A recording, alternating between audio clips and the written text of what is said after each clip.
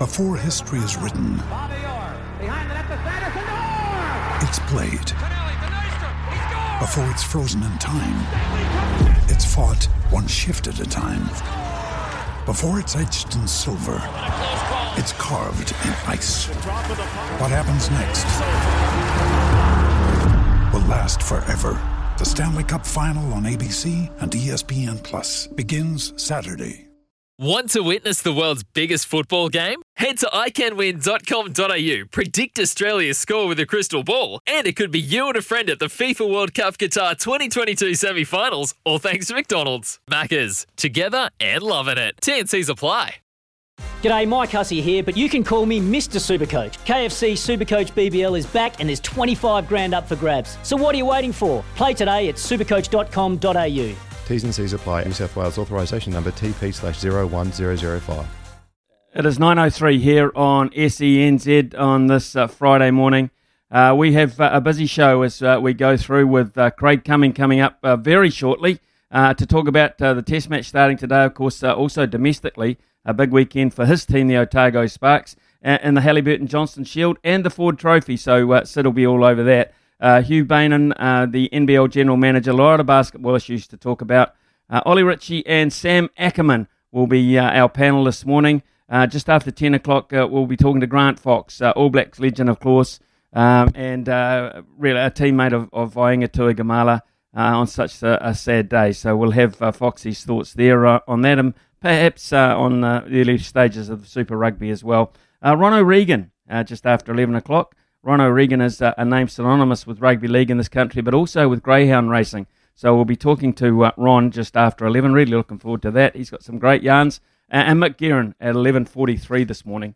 Really we'll be focusing in on the trotting there as we move through towards midday. And Staffy. Sport is our religion. And here is Smithy's sermon. There I was sitting down to write a sermon applicable to a Friday, anticipating the start of a blockbuster weekend of sport, full rounds of Super Rugby and the second test and the last test of our cricketing summer, featuring the world champion Halberg and champions as well, Black Caps against the Proteas. What can they come up with this time around? History is beckoning down there in Christchurch. But sometimes breaking news changes all your scope and your thinking and hits you right between the eyes. So the news through a tweet that Vainga Tuigamala, Inga the winger, has passed away at the age of just 52 is a day changer.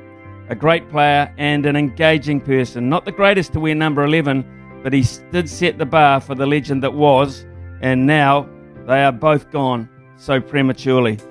A ball in hand, one-on-one, unstoppable in both codes. The imposing build, the blockbuster style that made us all leave our seats at the hint of Inga cutting loose. A message from his Wigan teammate, the very well-known Jason Robinson, absolutely heartbroken. I owe so much to this amazing man, literally helped change my life. And so too for so many that came into contact with Inga, incredibly popular, but influencing with it in a good way. That smile, that huge beaming smile that could light up a room, a television screen, and a stadium even. Kelston Boys, Ponsonby, Auckland, Wasps, Newcastle, Auckland, Wigan, Samoa, and of course the All Blacks. What a track record, so much history, so many hundreds of thousands he touched. The tributes will flow over the days ahead. We will all hear so much more about Vainga Tuigamala, MNZM, and so we should. Our thoughts go out to his family at this time. R.I.P. great man and friend to all. R.I.P.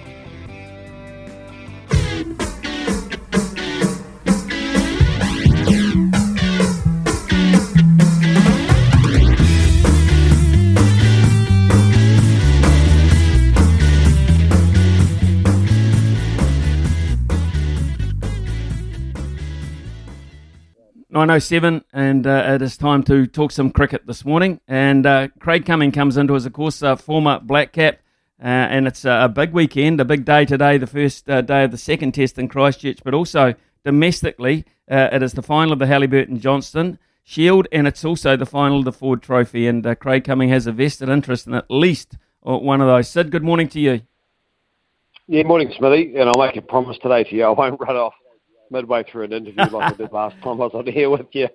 I could probably explain. My son was doing his driver's license, and he rang me about 8 times. It's never good when your son's doing a driver's license and keeping ringing you, and he's only just started. But I thought he might have had a crash or something. But the good news is he hadn't, so I'm with you for the whole time today.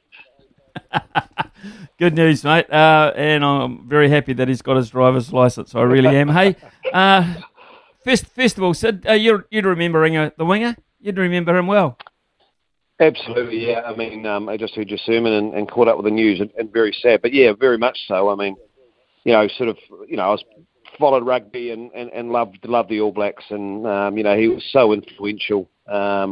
And I think you just said it in your sermon. And the one thing that I always remember is his big smile. One of the few guys, you just see him run over people and nearly just about want to go back and pick them up afterwards and tap them on the back. And him and Jonah were, I suppose, that hugely influential time of changing the way our wingers played. And but what it also showed is you could be devastating on the field, but an absolute gentleman and an icon off the field. And he'll be deeply missed, and very sad news. Yeah, very, very sad indeed, mate. But it doesn't take away from the fact, I guess, that life goes on, and it goes on cricket-wise today at Hagley Oval, about 2 strips over from where they were last week. What are your expectations from South Africa? I mean, after what you saw, have you got any at all? Oh, I sort of worked that out. Well, it has to be better, surely. I know they didn't have a great preparation. I know they lost the toss, but gee whiz, I thought they were poor. Compared to teams we've watched in the past, Smithy, and played against in the past, I mean, it was a shadow of that. And even with that preparation, even on those conditions, and what probably summed it up for me most was the way they fielded and maybe the way they bowled. I mean, yes, you can get bowled out, but Smithy, when was the last time you saw a South African team drop 7 to 9 catches, I think it was, in their fielding innings? And maybe that just summed them up. I mean, they've got a few issues going on that we just don't understand, and it's not part of our sport. But, no, they were poor. Yes, the Black Caps were good. Matt Henry was good in that first innings, but, they've got to front up, surely. They've got to be far better. I am getting a little bit concerned about the pitches we're playing on. I know that you've got to bat and both teams get a chance, but I really do want to make sure the contest is fair, Smithy, between bat and ball. Even on day one, a bit of seam movement, bit of swing. I've got no problem with that, and Hagley does have the extra bounce. We know that, but it's not good for us. I mean, I was going home from Queenstown after doing commentary in the White Ferns game, Smithy, and I couldn't wait to get home on the Saturday and sit down and watch Test cricket on Saturday afternoon on day 3, and it was all over. It was gone, and that's not good for our game, I don't think. And I hope that the pitch is a wee bit drier. I hope it's a wee bit fairer, and I hope this game's more competitive because I reckon the game of cricket actually needs it, Smithy. I totally agree. Dominance is great, but cricket is better across the board. Yeah. And what about us? We just status quo, same 11, mate. Everyone. I mean, they were underdone, really, only 2.5 days cricket, so pretty much the same? Yeah, I would think so. Obviously, the one debate was going to be around Trent Boult and whether he was going to be available and then what would happen. That got ruled out, so, there'd be the status quo. And it was good for Matt Henry. We've commentated him a lot, Smithy, where, he's always had to come in and probably struggled a bit. And I think his average was over 50, but he got an opportunity in his own conditions and with the new ball and bowl. He is a very, very good bowler and a very good seam bowler, and the conditions suited him. So, they'll be status quo. And I reckon the Black Caps will want a bit more fight too. I think they'll want to go out and even that Bangladesh series was tougher. You could actually, in that second test, they had to earn that victory after losing the first test, believe it or not. So, we'll be status quo, and we've got a good side. I mean, we've got... Obviously, Henry Nicholls stood up. No Ross Taylor, no Kane Williamson for the first time, feels forever. And there's a bit of pressure on that middle order, and Henry Nicholls stood up, and that was great. So they'll continue that. I still want us to. I don't like seeing us with 5 seamers in our team, Smithy. I'd like to see. We've got to start producing a spinner that can play in our home conditions. But again, that may be me just with my opinion of how it's going. But at the moment, they're a very, very good side, especially at home. Okay, let's change tack now because there's plenty going on domestically.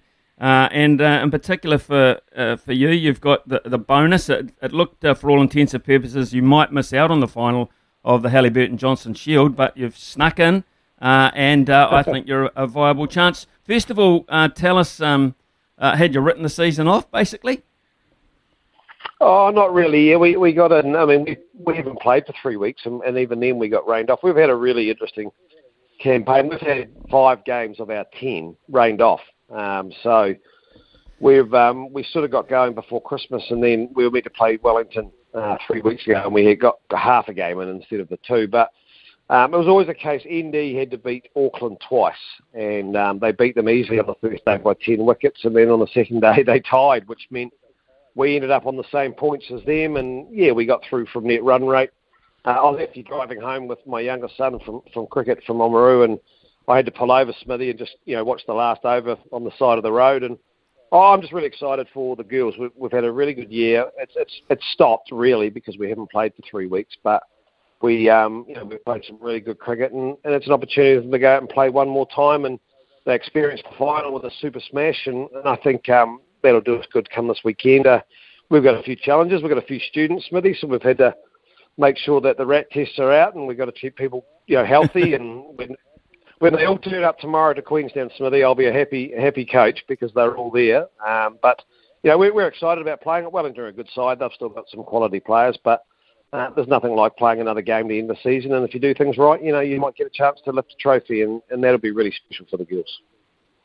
So the teams will be different, of course, because of White Fern commitments. Does it favour you? I mean, you lose Susie Bates. I think you lose Hayley Jensen. I'm not quite. Katie Martin. So really, but you're pretty badly affected too.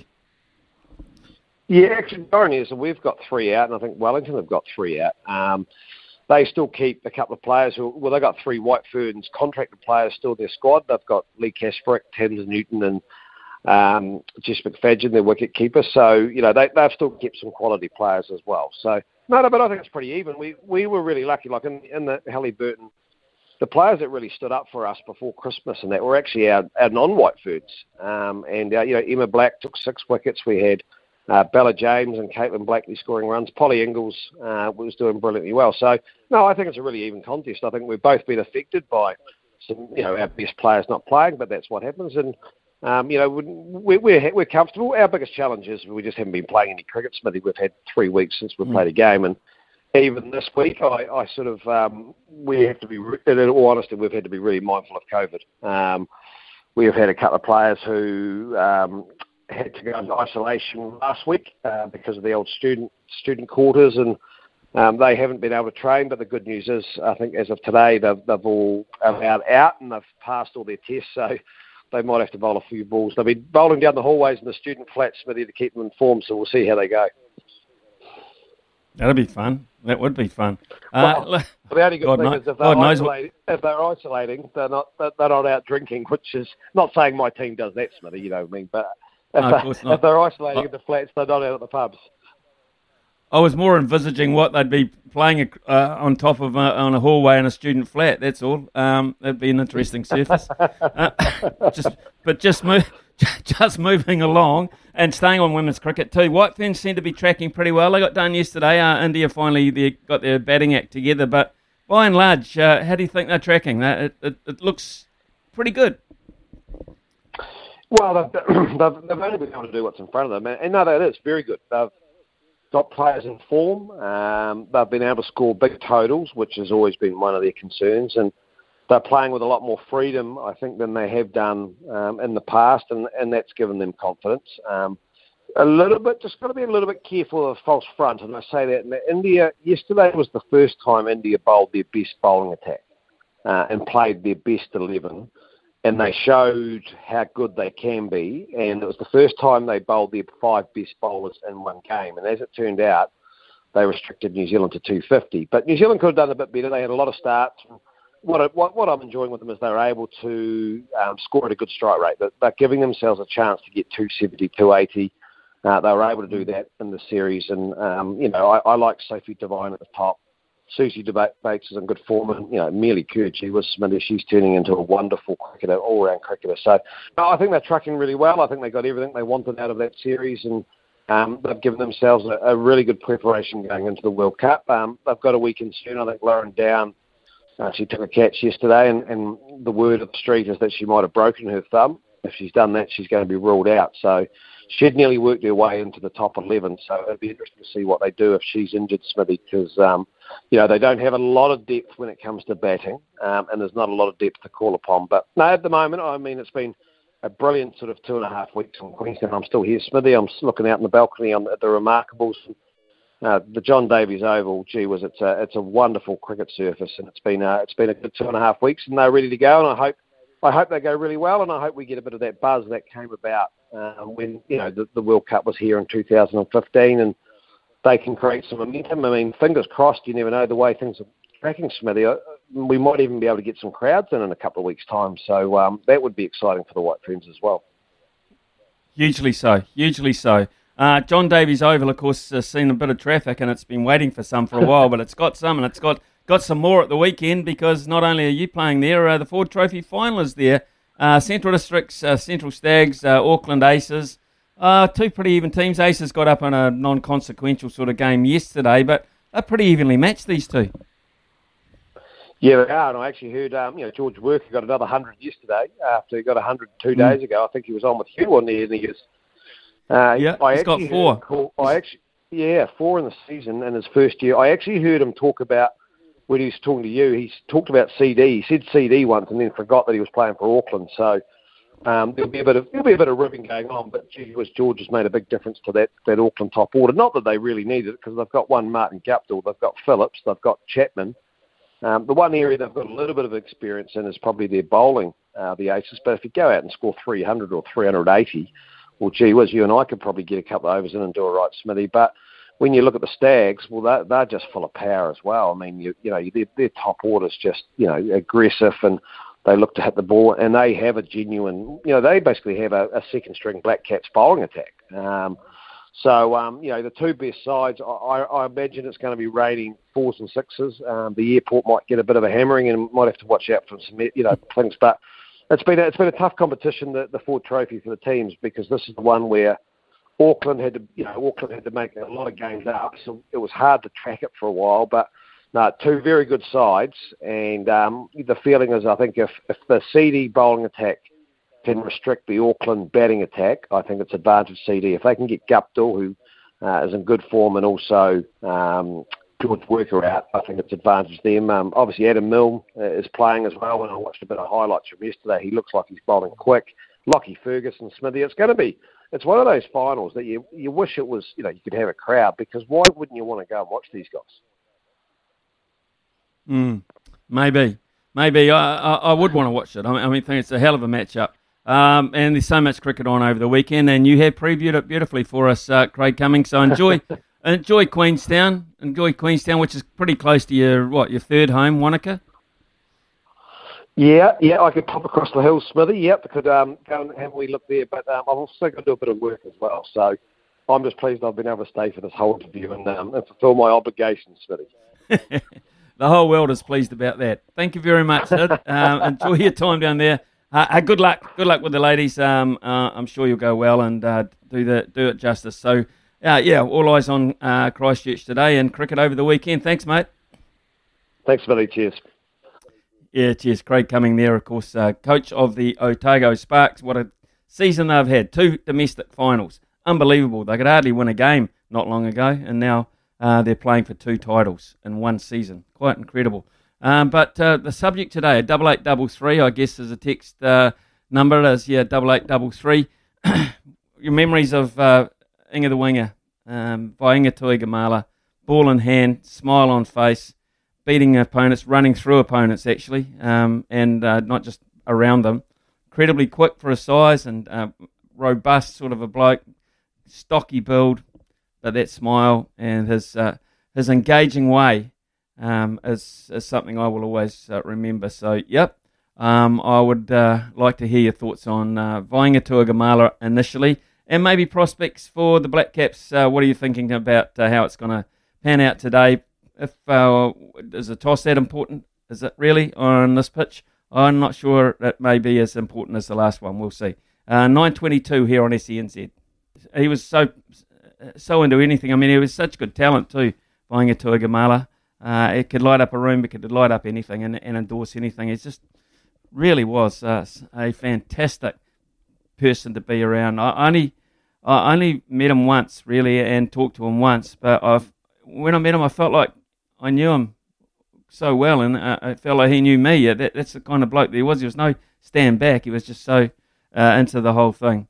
I loved the rugby doco, the good, the bad, and the rugby, and the scene where the midweek team was playing a Welsh club side. Inga was running amok, bumping them across the park, and the non-playing ABs were in a frenzy, loving it. So memories there of Vainga Tuigamala, early ones coming in. Please do keep them coming in. Craig says, Smithy, no sermon this morning, or was there a glitch with the app? May well have been a glitch with the app, Craig. It was dedicated to Vainga Tuigamala, so just my personal thoughts on it. Kane has come in and said, when Smithy comes in, please thank him for the tip of the horse called So You See. Yes, So You See won last night. It started earlier in the week at about $12 to $15 when the betting opened and closed at $4.80, so Kane was able to get plenty of that. So we're pretty happy for you, Kane, and anyone else that got onto it. I think Anton let it Brown tipped it out as well. So that was really comfortable for the punters. Right, news coming through that the Bledisloe Cup, of course, is going to be reduced to 2 matches. The annual 3-match Bledisloe Cup series between the All Blacks and the Wallabies will be scaled back to 2 until at least 2025, following a mutual decision by the Trans-Tasman nations. Now, Australia and New Zealand have competed for the Bledisloe Cup since the 1930s, with the All Blacks enjoying much the better of the rivalry, especially lately, haven't they? Have whitewashed Australia 3-0 last year to ensure the trophy remains for the 19th straight season. Very, very one-sided. The Bledisloe Cup has been contested as a 3-test series since 2006, except the World Cup years, and a reduced schedule means Australia's task. So for Dave Rennie and Michael Hooper, they've got to win both to get it back. That means winning at home and winning away.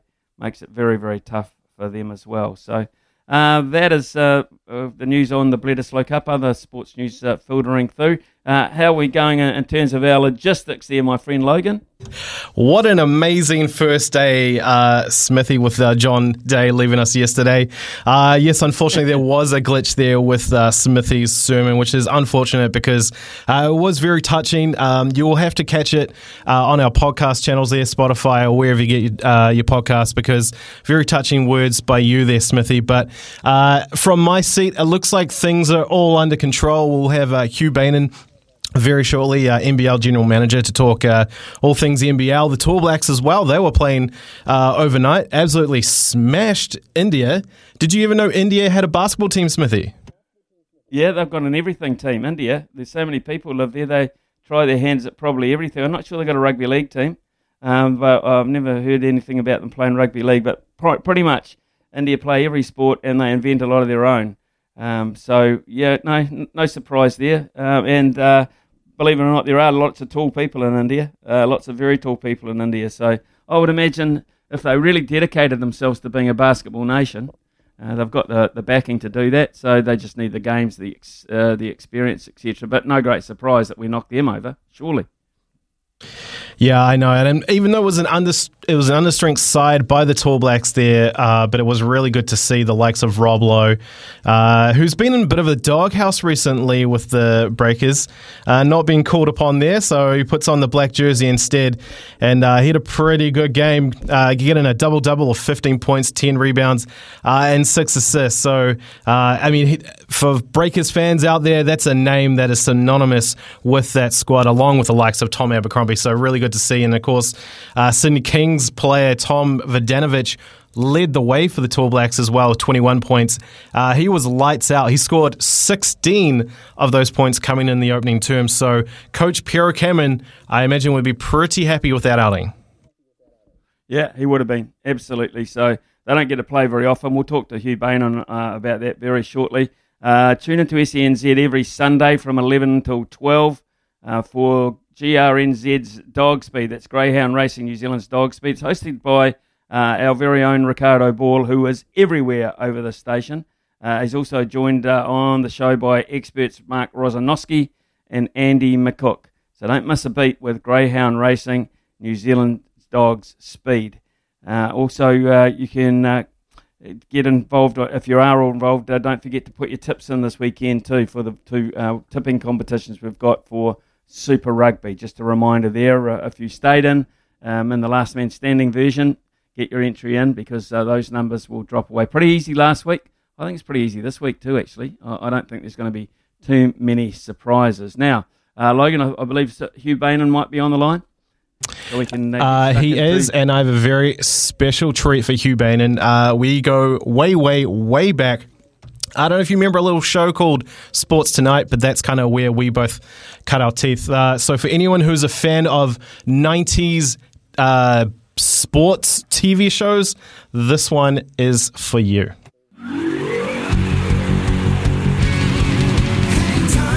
Running together, putting it on the line. Hang time, diving forever, taking it up for hang time. We're hot, we're in the zone. Part of the team. Well, that is 90s or 80s, all right. That surely is. In fact, it dates me, that piece of music, but clearly it doesn't date you. Hugh Bainan, good morning to you. Thanks for joining us. Oh, anytime, Smithy. I remember watching Hang Time, Julie, Mary Beth, Danny, Coach Bill Fuller, Chris, Samantha. What a show that was. What a show. Well, the National Basketball League starts on April the 28th this year. How is everything coming in? I'm seeing new sides, new owners, and new franchises being developed very quickly, so it looks healthy, mate. Yeah, very healthy. A lot happening at NBL Towers at the moment. We don't really get a breath to rest at the moment, but it's exciting. So, yeah, well, I guess we'll go bit by bit. New franchises have been announced. So they start in 2024. The league will expand in 2024 to have 12 teams in the men's league. So the Bay of Plenty Stingrays come in and a team out of Queenstown as well, which is really exciting after an expansion process that we went through at the end of last year. So that's really exciting. In terms of this year, we made the decision about 10 days ago to push the league back by 3 weeks to start time. We're very lucky to be able to do that with our partners at Sky Sports. So pushed that back by 3 weeks and just to buy ourselves a little bit more time, I guess, with the uncertainty around COVID, and also allows our players to come home from Australia, the ones that play over there. So far it seems to be the right decision as I watch what happens with our friends at rugby, and we're in regular contact with rugby and netball and the best way to run national leagues at the moment. But at least we'll be starting in 9 weeks now as opposed to 6. So hopefully we're long past the peak of Omicron and all that stuff, and we can actually get back to playing some basketball. All right, tell us who your partners are, your major partners, and particularly in terms of your television coverage, etc. Well, we've got a big new deal with Sky Sport for the next 5 years, and a little bit different to your normal broadcast deal. It's a bit of a one-of-a-kind. It's actually more of a commercial deal. So Sky partner with every single one of our teams, 10 men's teams, 5 women's teams in the new Women's League that's going to be announced officially shortly on International Women's Day in early March. So a lot of money going straight from Sky Sport to the teams, as well as players putting every game, so 95 men's games, 35 women's games live on Sky Sport. So, and now every Saturday night game live on Prime, free to air. So certainly no complaints about our partners at Sky Sports, that's for sure. Okay, so and also I imagine some of it will be going free to air as well on Prime. Yeah, Saturday night, the 7:30 game, so the primetime game as we'll call it, on a Saturday night in the men's league, and then hopefully the women's league as well will be live on Prime, free to air, taking basketball to a few more people, which would be really cool and a really good way to spend your Saturday night watching some National League basketball. Well, I know it's a very growth sport in New Zealand, and I imagine this just keeps continuing to open up a pathway for our younger talent. And when you watch these NBL games, you certainly see a lot of young guys on display here making their way in the game. Yeah, and the pathways in basketball are really interesting, and unlike, I guess, the more traditional sports that we have played in New Zealand, and that's the American factor, of course, and going to college has long been a big pathway. Well, college isn't for everyone, as we found out over the years. Some of our best players have gone to college and then and left after 1 year and not done the academic side of it that is often put forward as a reason for going as well. You get a free education. So what we've tried to do at Basketball New Zealand is create those other pathways for the ones that don't want to leave home or don't want to go to college or can't because of dependencies or grades or anything. So the NBL is playing a really crucial part in that, both men's and women's, and that you can stay home. You can make money from playing the sport you love, and then other opportunities can come from it. You know, we sent 9 players from the South NBL last year to the Australian NBL this year for the first time. We've got players who've gone over to play in Europe straight from the South NBL. You know, there's guys in the NBA that's played in the South NBL, and Terence Ferguson, and then Stephen Adams, of course, and then Torrey Craig. So we've had plenty of players make their mark early in the NBL and go elsewhere without going the college route or other more traditional routes. Do you facilitate players going into the college system as such, or are they independently done through the players and through agents in America, etc.? Yeah, mostly it's independently done. I mean, the players know that these days you have to market yourself, even at high school. So what we can do is, and what we do a lot, is stream secondary school games and tournaments and make that footage available to be sent over to college scouts. There are independent companies that do that too, that help players make their way over to the States and go to college. But, you know, BB&Z and what Basketball New Zealand does is a fair bit of caution, and there's always there our high-performance team in particular to provide that advice, because, as always, there are people out there looking to just capitalise on other people and maybe not always doing the right thing. So certainly those youngsters have to show some caution in those things, and most of the time they do, and there's normally some good influences around them. Well, Hugh, it's also a pathway, of course, to the Breakers, so it's also a pathway to the Tall Blacks, and quite rarely they were involved in action overnight in the FIBA World Qualifiers in Manila. That would be warm, I would imagine, there. So they took on India and mopped them up pretty conclusively. So was that an expected result for you? Yeah, that was expected to get over India. You know, you got to go. You play who's in front of you, right? You got to go through everyone to try and get to the World Cup. And in Asia, we've got India in our group, and professional job from the guys. Great to see the Tall Blacks back out on court for the first time in 12 months and for the second time in 28 months. I thought Rob Lowe, who we haven't seen much for the Breakers in recent weeks, in my opinion, which is quite perplexing. But great to see him out there back in black and had a really good game, showed how world-class he is, same with Tom Vodanovic, and good to see some youngsters out there. You know, it's really tough picking a Tall Black side at this time of the year, because a lot of players can't make it because of duties around the world with their clubs and stuff. So some youngsters had to step up, and I thought they did really well on debut, the likes of Dane Samuel, Ben Gold, Tucky Farrington. So, no, it was exciting to see the Tall Blacks back. Expected result, but sometimes those are quite hard, can be banana skins, and I thought they stayed pretty professional throughout. And now they'll get ready for the Philippines, which will be a much tougher task early Monday morning. So tell us about this competition, these qualifiers, what's involved there, and where, if successful, does that lead us from that group?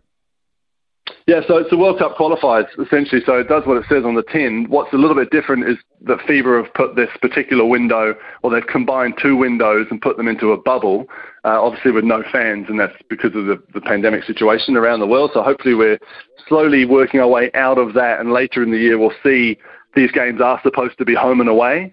You know, we haven't seen the Tall Blacks at home for a long, long time, and it's so important for the youngsters to see the national teams play at home in any sport, and we'd love to have the Tall Blacks and the Tall Ferns at home a lot more. And what joining Asia did, Smithy, so obviously we used to be in Oceania, what joining Asia has done has normally provided a lot more home games because we have a lot more competition now. Of course, in the last 3 years, all these competitions have been put in bubbles or not happened at all.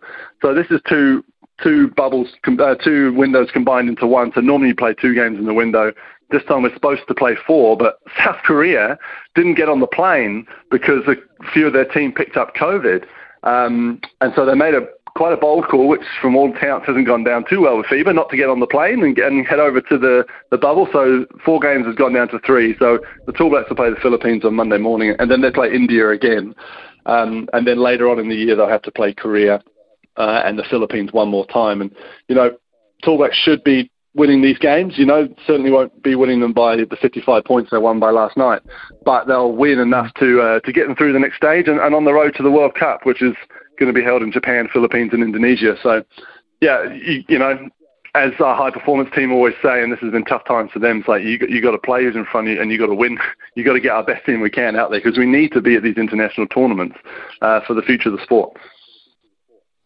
The other pathway I was referring to is to the Breakers, Hugh. It has not been a happy season. There have been reasons why, and they've been well documented. But we had Mark Hinton on the panel yesterday, and he was very vocal in his opinion. He's written an article about it as well, and he thinks there's some alarm bells ringing in that Breakers unit. What are you hearing? Are you agreeing? Yeah, I don't often disagree with Mark's basketball opinions, and this time is no different. Yes, they're doing it tough, and yes, they've done it tough for the last 2 seasons straight. But there are some just baffling things happening. Just basketball decisions, coaching decisions. Was this roster made up in the best way it should? The one for me, and the wrestle that the Breakers seem to be having right now, I guess, is more from an ownership or a roster composition point of view, and that is, are these rosters being put together to win games and win championships, or are they being put together to sell jerseys? Because you've got a lot of youngsters and make money in the future. A lot of these next stars, the 2 young French players who are fantastic basketball players and will have wonderful careers potentially in the NBA. But does that help the Breakers now on the court, and therefore does it help basketball in New Zealand, or is it selling jerseys and selling sponsorship? And eventually, getting NBA teams to buy out those guys' contracts and bring more money into the club. That's the wrestle they seem to be having. That's the wrestle I guess most professional sports franchises had, and it's trying to find that middle ground where you're satisfying both the bookkeepers, but also, your fans. And people want to watch good basketball, and they want to watch the Breakers win like they did a decade ago. So it's a tough one, and certainly one I don't think the balance is right at the moment. So, in terms of the coaching side of things, we've got a very well-performed coach who has done very, very well in his home leagues as well. Good reputation. Does it start there? Yeah, I think it does. And, I'm a big fan of Dan Shamir personally. When I was, still working at Sky Sport and sidelined at every Breakers game, I got on really well with him and Modi Mauer, the assistant coach. But there certainly seemed to be some sort of division in the ranks. And that's pretty easy to have sorts of division in the ranks, as Smithy, going away on long tours. Well, the Breakers are essentially on a 5-month tour of Australia at the moment, and so I can see how those things can happen. But to have a player like Rob Lowe, a proven star in the NBL, just not getting any minutes, even in a game where the Breakers are losing by 30, is baffling. And then he goes away on Tall Blacks duty and plays, so he's not unfit. He's not injured. So there's certainly some cultural issues out there on tour, and again, that's hard to manage no matter how far or how long away from home you are. But it's also the coach's job, right, to keep those ranks in. And yes, they're missing Tom Abercrombie, who's been away with injury, and all these other reasons or excuses, but something's not right. And it probably starts and finishes with the coaching staff. And I don't know how much longer Matt Walsh, the owner, and Breakers Brains Trust are going to give them, but they did extend them. They do have another couple of years left, and it'll be a brave call to sack someone like Dan Shamir. But when Matt Walsh bought the club, the Breakers had just made the playoffs with Paulie Henner. He got the flick, and they haven't been back in the playoffs since. And that's really the bottom line, isn't it? Yeah, it is the bottom line. If you don't make the playoffs, then you don't get the credibility, and things start to go horribly awry. If that's your goal, and of course, playing at home would be great. I mean, the glory days of the Blackwell ownership and those crowds at those North Shore stadiums, that was the kind of thing that brought the best out in them. But they're just going to have to weather that storm, because that doesn't appear to be that close. Yeah, and I will stick up for Matt Walsh and the ownership in this regard, and by Paul and Liz Blackwell's by their own admission, they couldn't sustain owning that club any longer. As Paul always says, Matt Walsh came in and saved the Breakers, because the NBL in the last 10 years has just taken step by step, and it's more expensive to own a team now. There's a lot more money in and around the team. You're talking $10 to $15 million a season to run one of these teams, which is a lot different to when the Breakers were winning their championships. So, certainly wasn't, the Blackwells got ousted. They needed to go, and they found Matt Walsh, who was willing to come on and take the risk and take the team. And it is his team, and it is his money. So you don't want to poke him too much and be like, what are you doing? What are you doing? Because without him, maybe the Breakers wouldn't exist. But there it gets to a point, I guess, when you're a fan of the Breakers, as I am, and as people listening will be, that you kind of scratch your head and go, well, what's going on here? What are we trying to do? Win games, sell jerseys? What's the play here? Get more money into the club and sell it on? I don't know, but it doesn't seem to be that clear direction. Hugh, it's been great to catch up with you this morning and get that insight there. You sound like you're enjoying being in the front office. Oh, it's every little boy's dream, isn't it? Running a basketball league, playing fantasy basketball in real life. That's what I tell my wife anyway. Good on you, mate. Doing a great job. I so look forward to the start of that season in late April, and then again 2024 upping up by another 2 franchises. Great news. Absolutely great, Hugh. Thanks for joining us this morning. Thanks, buddy. Cheers, Hugh Bainham there, and he is running the NBL, and great news coming out of there, but not great news coming out of the Breakers, and I think everyone is starting to agree with that and starting to get genuinely worried about that. Now, hopefully we'll go to a bit of a break, and when we come back for that, we might have some texts, and then we will have a multi too, a weekend multi before 10 o'clock. On SENZ.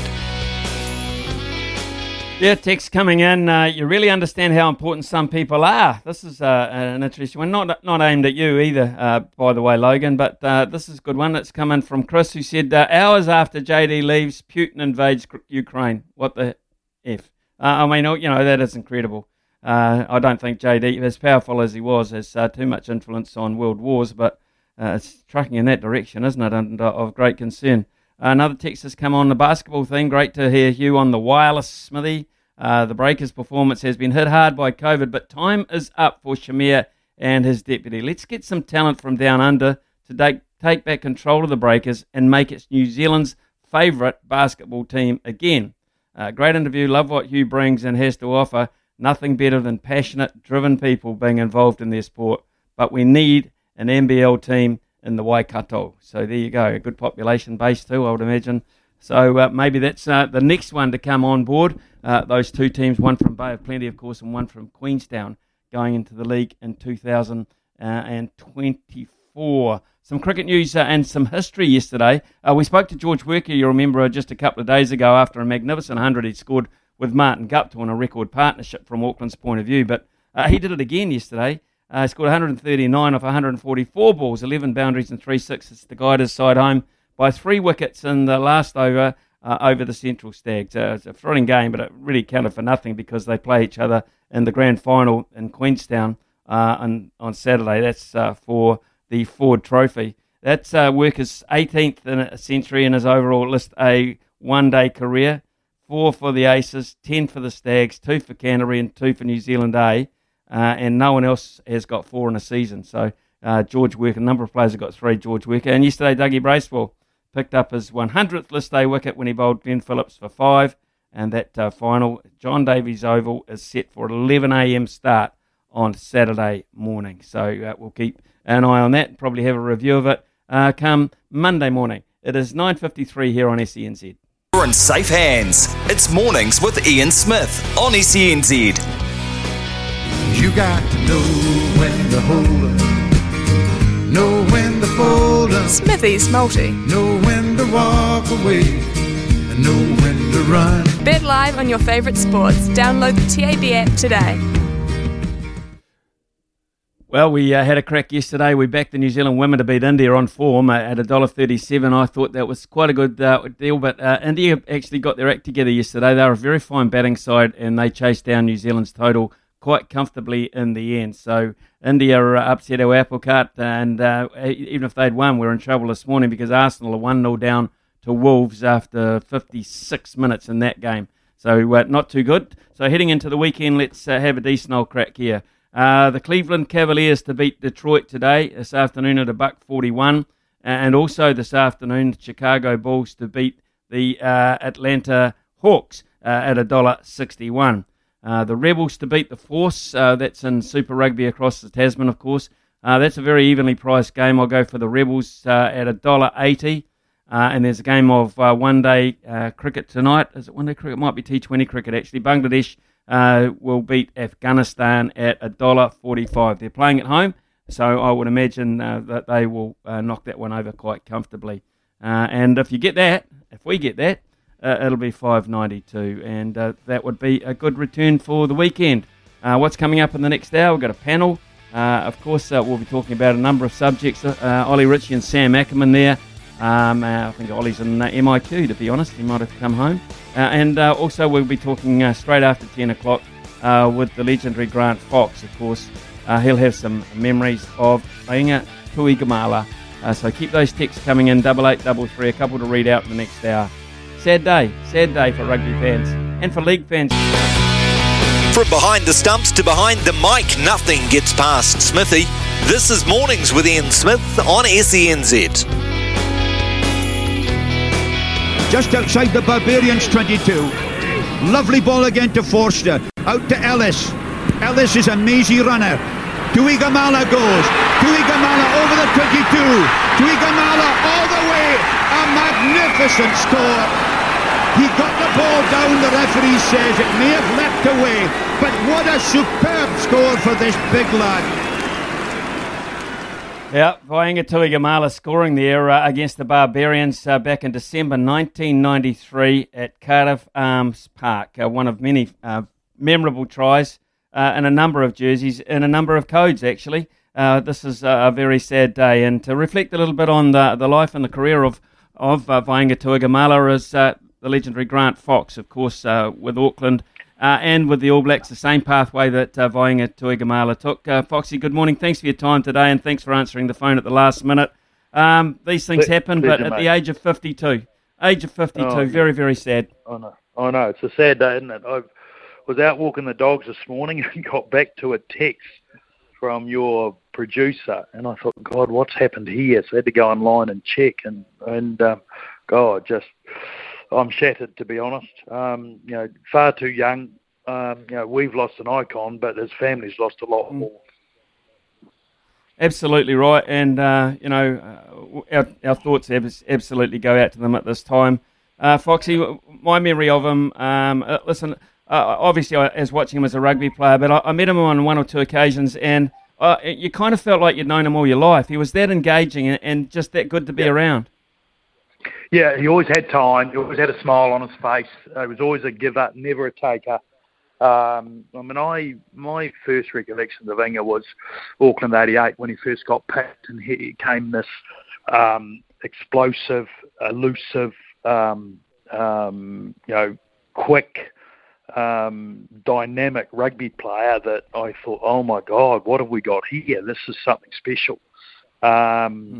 And he always had, this guy just had just always had a smile on his face. And just as a 5'8" who used to have to deal the cards, he just gave you so many options because he could bring him in, off 9, outside 10, outside 12 or inside. And he was, elusive enough and quick enough to go further wide and come in from the blind side to go outside centre and attack wide channels. So, he certainly gave you options if you're, the guy who's dealing the cards. He presented we'd gone through a stage of, fairly skinny, sprightly wingers, and all of a sudden we're going into this kind of player, which he was the first of a number, really, of that style of play. Yeah, although I look back, I can remember vividly Brian Williams in 1970, and he was pretty powerful, wasn't he? He was. So was JK for that matter. But I saw a post from Ben Artinger this morning. I actually thought summed it up beautifully. And it just simply said, before Jonah, there was Inga. And I actually think that captured Inga beautifully. And he went on. He didn't play a test match till we got All Blacks 89, didn't play a test till 91.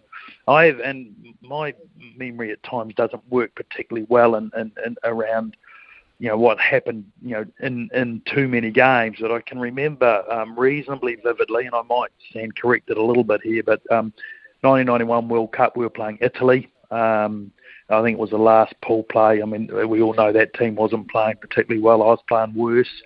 And we were battling in, not great conditions against Italy. And Inga changed the game, as he was prone to do.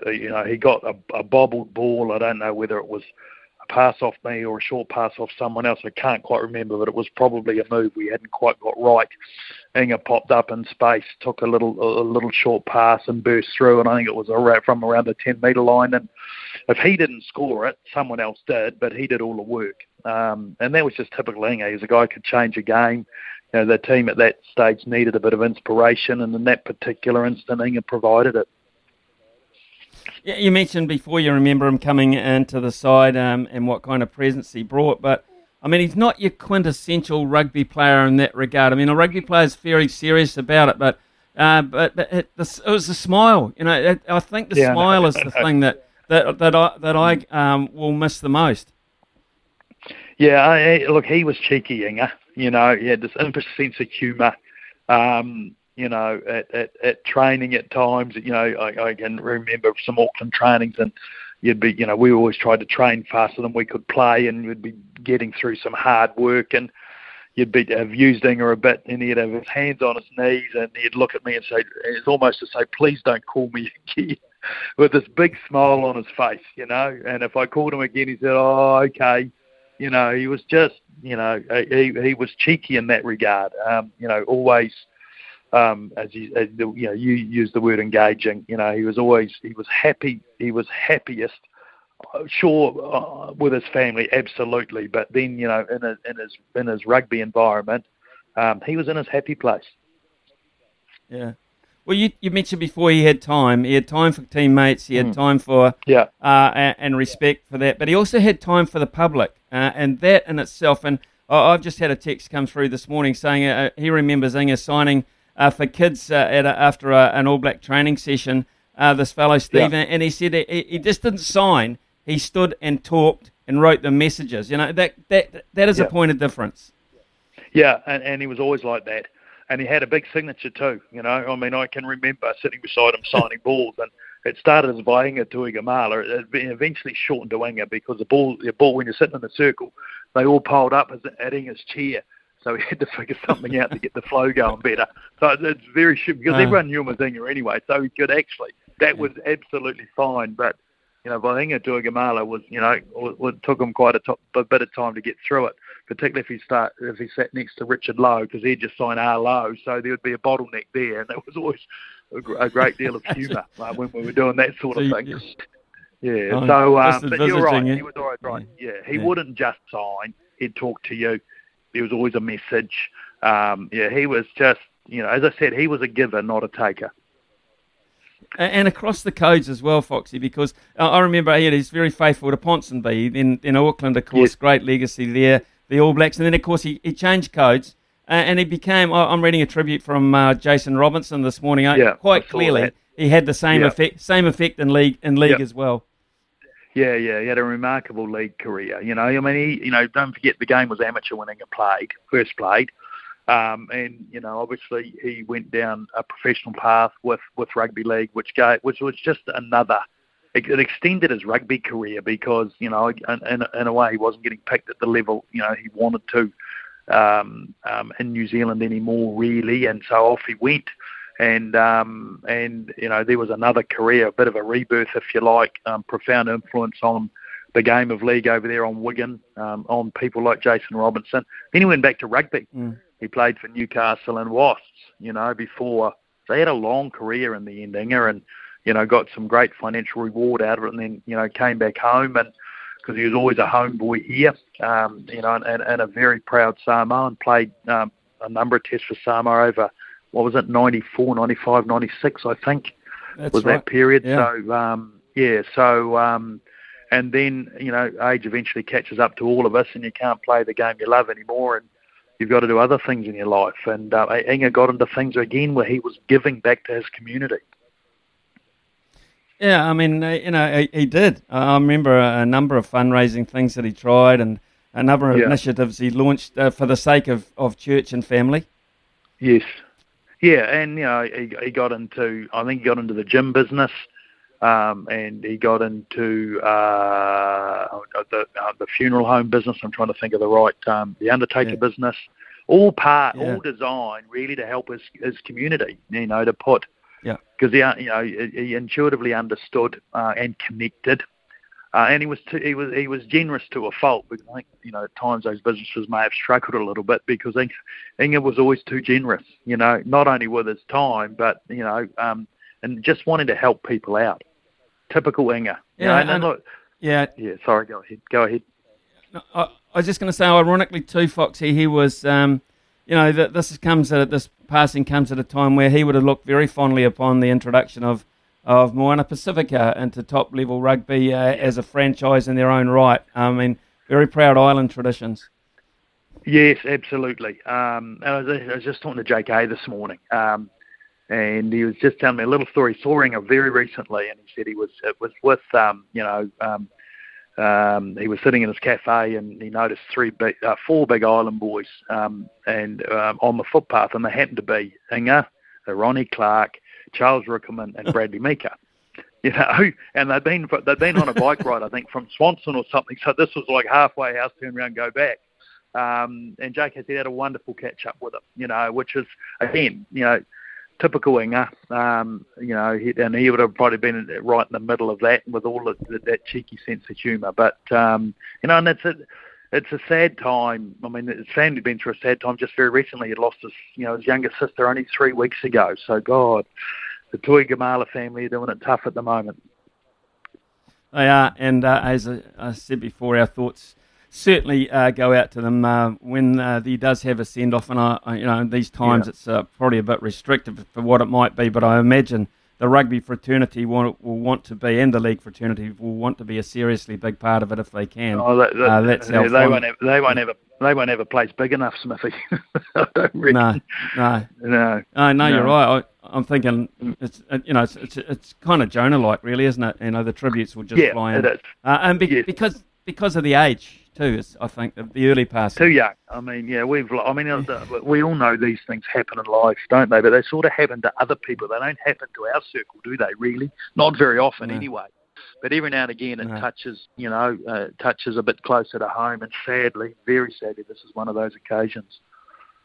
Yeah, it is, Foxy. Can I just briefly change the subject on a happier note, and that is, of course, your Blues, and I can say that now because you've hung up your selecting robe as such, and we can start talking about your Blues again. Are on display this weekend. I've got a few months to go. I've still got to roll the end of July. So. Okay, then. The Blues then. We'll take the Blues are in action this weekend. You may or may not watch. What are you expecting here? Yeah. What are you expecting, mate? Well, they may be short of a hit out because they weren't able to play last weekend. But this is a tough competition way to start. You're not going to get any. Not saying that if we were completely Trans-Tasman we'd get any easier games, but this is a competition that hopefully it goes its full course and doesn't get disrupted. But we've got to wait and see on that. But what I'm seeing here is a Blue side that after having success in the Trans-Tasman last year will have more confidence. They've worked hard in the off season. Mind you, all the teams do this, so there's nothing new in this, but. They've again the sort of side if they can play with discipline, make sure that they are good at taking their opportunities. It's the same for any team at any level of the game. Nothing's new here, but they're always a side that sort of had enough talent, but sort of maybe at times, didn't always choose the right option, created opportunities, didn't quite nail it. So if they can keep getting better at those sorts of things, which they did last year, then for their sake, I'm hoping that they get off to a good start. But so are all the teams in this competition. The Crusaders have already laid down a marker. No surprise there, is there? Yeah. They're going to be incredibly competitive, and at the pointy end, once again, they'll be a tough side to tip over. But we'll just see what unfolds. It's early days, so we've got to be careful. I've already been doing a bit of work on the computer, and you're sort of making notes, and you've just got to put in the back of your mind that, okay, it's early. Right, we've got to see how things are tracking in, the middle of the year that's from an All Black selection point of view, or middle of the campaign to the back end. But, the teams can't wait to get going till the middle of the back end of the campaign. They got to get going now, and upon that they rely on some of their big guns to make sure they've got form early. So anyway, we'll see how it all unfolds. Just finally, I know you're a proud dad, and you're especially proud with Ryan's performance, his last performance in the UAE region. So I just got to know. He said he did a lot of pacing. I watched them actually. I watched them specifically because he said he paced. He paced around the greens while other people were lining putts. He couldn't stand still. What was your carpet like in your room? Yeah, well, we were watching. We were on the couch, to be perfectly honest, and it's a nervous watch. You know, it's like when you're watching your kids play, mate. You so desperately want them to do well, and they're usually more calmer than you are. But he was. I mean, I could see that he had nerves early. You know, he was struggling to deal with that early. But I was really proud of how he stuck at it and the character he showed. You know, got a little bit wobbly, and then he played that tough stretch 9 through 12 really, really well. Bit lucky, but got through it. And then I thought it was really solid coming home, and so very proud of him. He rang me the next day, and he'd had a few with the South African boys, and he was in his hotel room on his own. He said, "Oh, Dad, I didn't enjoy that."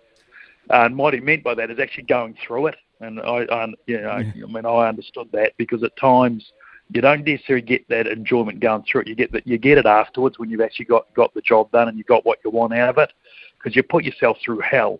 And that's what he felt. But anyway, he was out for dinner a couple of nights ago, and what I'm glad this time, so he's got a chance to enjoy this. Last time he won, and I know it was a different event, but we went to Mexico a couple of days later, and he just did not get the chance to sit back and enjoy what he achieved. This time he's been able to do that in Dubai with some Kiwi mates and some of his good mates on the South African side of the tour. He's home. He can enjoy it. Get into some more work, and he's going to head back up to Europe around early to mid-April. So just enjoy it. And go fishing. That's what he loves doing. Get back to work and hopefully get going. And hopefully it's the start of what will be a good season for him. I'm sure it's going to be, mate. I really am, and I feel good for him. So. Look, hey, thank you very much for answering your phone at the last minute, and I know it's going to be a tough day for a lot of you guys, losing a great teammate and a great mate like that. So thank you for your reflection too, and letting the folks at home know just a little bit more about a man that we've lost today. Thanks, Foxy. Okay. Thanks, Smithy. Cheers. Thanks. Bye. Cheers. Yeah, Grant Fox there with his reflections on Vainga Tuigamala, and they will continue throughout the morning, throughout the day here on SENZ. Sam Ackerman and Ollie Ritchie with us this morning on this slightly sad morning. A reflection time, of course, with the great Inga the Winger passing away at the tender age of 52. And both these gentlemen, I'm sure, will have thoughts on. We'll start with you, Sam Ackerman, of course, because it is sad for not just rugby fans, people in general, but league fans as well, because he very successfully crossed codes, didn't he? Yeah, he certainly was one of the ones that managed to do it very well. And morning to you, Smithy, Ollie, and everyone listening. Inga was a force of nature, and I don't think anyone who watched him play, certainly live as well, will ever forget that they saw him play. It's not like, I wonder if he was one of those games I was at. He leaves an impression, let alone on the people marking him. They're probably still feeling those bruises all these years later. He was the low centre of gravity, the speed that he ran with. He wasn't the size of Jonah. He wasn't the size of Manu Vatuvei, but he was certainly a precursor to the devastating impact that you could put a fast behemoth of a human on a wing, and the damage that could be done. And I'll never forget, watching guys like him on one wing and then Terry Wright on the other. It's complete chalk and cheese scenarios. But that's a real stage of the evolution of rugby and of the wing position as well. Just watching those two guys go from one era and one the flag bearer, if you like, of the new one. So he was a joy to watch, and as you mentioned, incredibly successful in Wigan and Rugby League.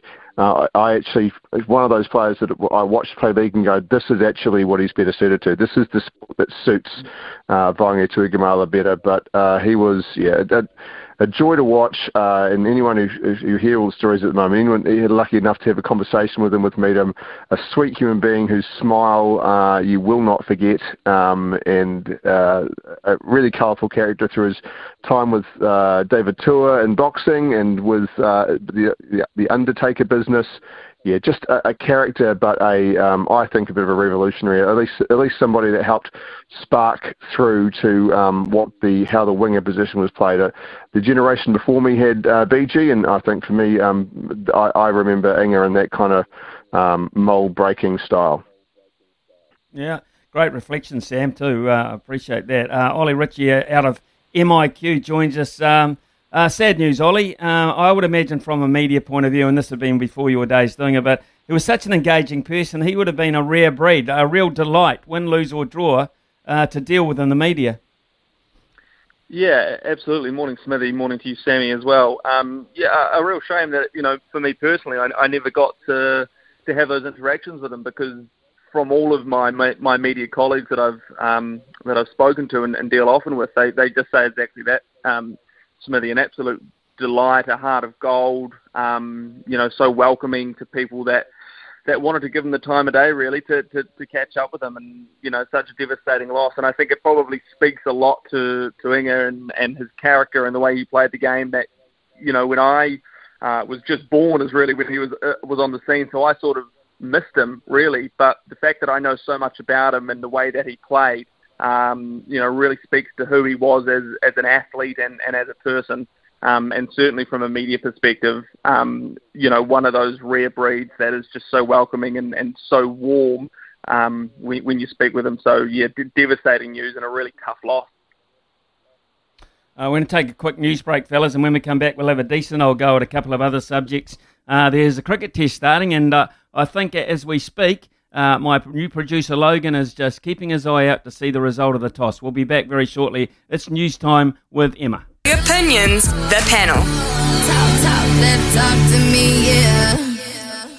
Sam Ackerman, Ollie Ritchie with us at the moment. Ollie Ritchie, news coming through in the last 24 hours that the Bledisloe Cup is dropping down to 2 test matches, leaving out the third one.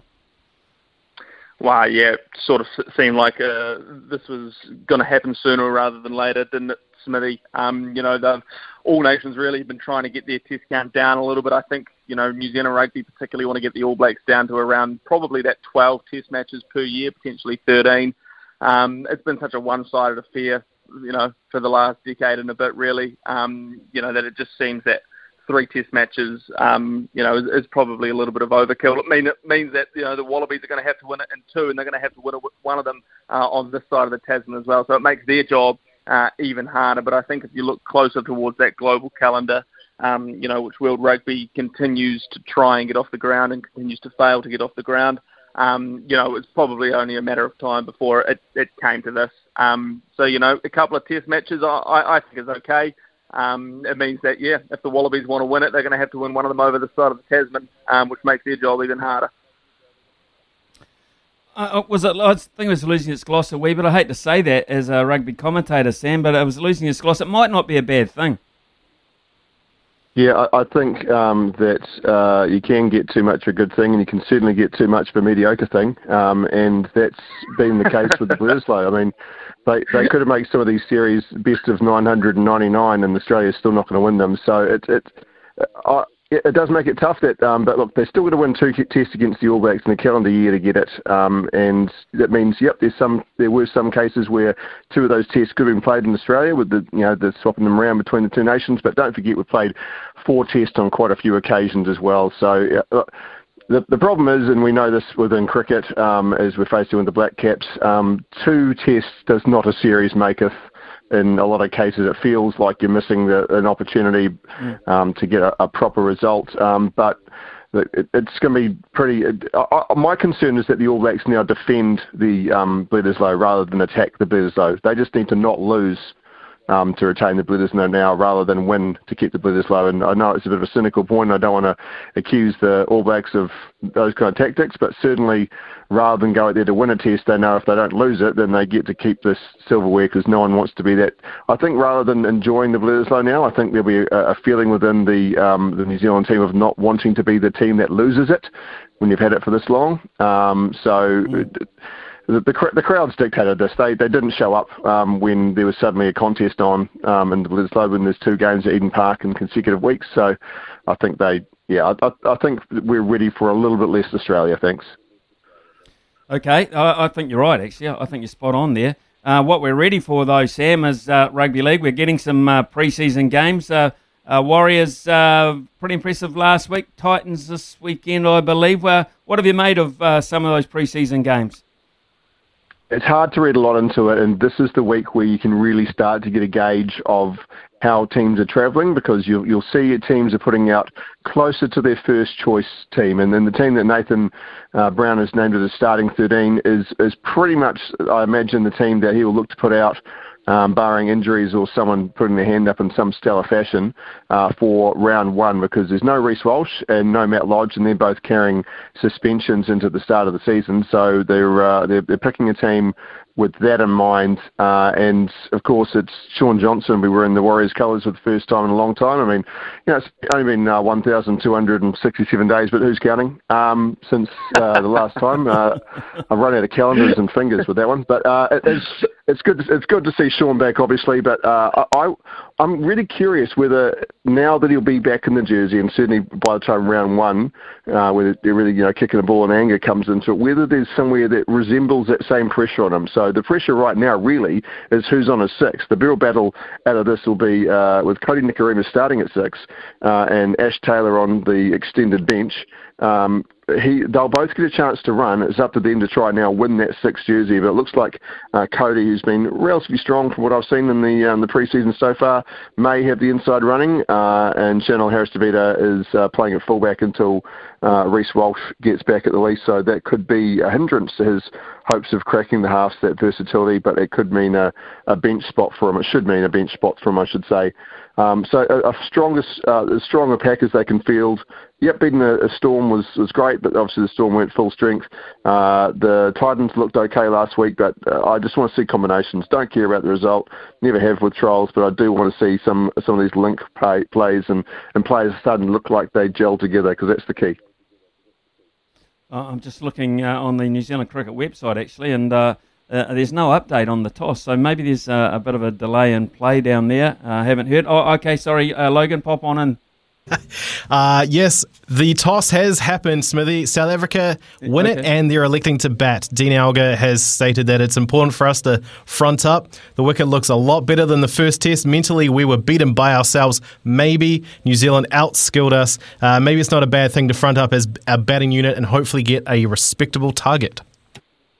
Thank you very much for that. Well, Ollie Ritchie, that's interesting in itself. I would have thought, I'm not there, but I don't think it'd be vastly different on the first morning. So they were going to take it on. Doesn't look too different. I've just got it on the TV in my MIQ room at the moment, Smithy. It doesn't look vastly different, but obviously Dean Elgar will have had a closer look than you and I. A vastly improved effort he calls for. He doesn't have to do much more to put a vastly improved effort out there than the first test, do they? So just, anything that resembles what an international test side should look like would be an improved effort from South Africa. Taking it on with the bat, that's a big call. Matt Henry was on fire in that first test on his home ground. I think we could be in for a bit more of the same for South Africa. I hope not, because I've got 5 days left in MIQ and I want this test to go 5 days. Oh, okay. That's very selfish of you, but never mind. You might have some thoughts, some early thoughts on the first round of Super Rugby. At least you got that to watch all weekend. You can set your calendar by that. Yeah, exactly, mate. I'm looking forward, in particular, to tomorrow night. That Blues Hurricanes. RTS in the midfield up against Julian Savea, which was a little bit of a surprise for me. He's played a little bit in the midfield for Wellington and a little bit overseas as well, but he'll play in the midfield up against Roger Tuivasa-Sheck. I mean, that's the one everyone's looking forward to, right? All eyes are going to be on that Blues back line to see, just how Tuivasa-Sheck can go and probably need to tamper expectations a little bit. He has only had a couple of pre-season games, and this will be his first proper game, so I don't think he's going to set the world on fire, but I will be watching with a lot of interest to see, how RTS can go, but, also how that Blues team can go, because, to be honest, Smithy, if the Blues can't win Super Rugby this year with the team that they have and the talent that they have, when are they ever going to win Super Rugby? I agree, but they did win they won the Trans-Tasman one, didn't they? So that for me is a bit of a B prize, Ollie, for me a little bit. Sam, Have you? I guess you're busy with the league, probably as your priority. But Super Rugby, sort of until Moana Pacifica get involved in that, I won't quite feel as if it's a complete start. It feels weird so far, and it's obviously not New Zealand Rugby or any Super Rugby officials' fault, and it's just what red light, this is what Omicron's bringing to us, but it hasn't felt like, the season's underway. It just doesn't quite feel like it, but it feels quite disjointed. Amazingly, this will blow you away, Smithy. I also will be watching Roger Tuivasa-Sheck because he's a thorough talent, and look, as I can always tell you this, a good league player is always what rugby needs to be interesting. So every time that one gets drafted in, the world gets excited. Same but Williams, Brad Thorne, need to say more. When you get the good ones in, now he just needs to make sure he's not a Benji in the rugby convert text. And he's so talented. Can he handle the pressure? Absolutely. He's been in real pressure cooker environments. Can the rest of the Blues team handle the pressure? That I'm not sure about. I'm a born and bred Aucklander. I spent my entire formative years there, so I cheer the Blues on, and I want to see them go well. But I don't. It's easy for old Cantabrian mate stuck in MIQ to start throwing. If they don't win now, they'll never win. I mean, they have won before, mate. Chill out. But it is definitely a season they need to perform. They do need to perform. Yeah. I completely agree. They've got a good squad, and it's no more coulda, woulda, shouldas for them. I'm not sure. Have you heard of a team called the Warriors and the promises of this is our year? Yeah, but see, I blame the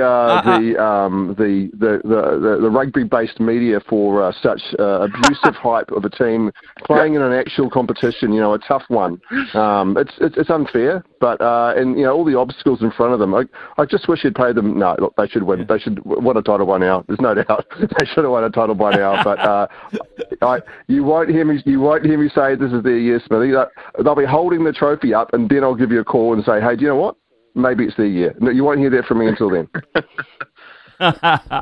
Maybe it was their year. Ollie, just before we go, I know MIQ's tough, mate. Are you getting any treats? Any treats at all, you poor bugger?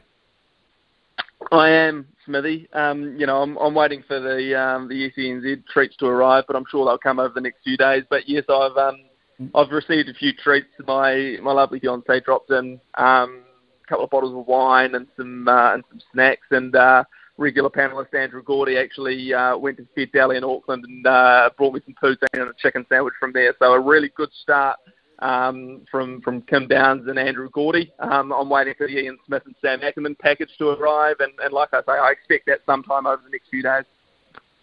Yeah, I'll send one from Taronga, mate. It'll be about 6 days away. Yeah, yeah, exactly. It'll be the next knock at the door. Don't worry. The next knock at the door. Right. You just wait, Ollie. I'll be waiting there. Good luck. I'll be waiting there.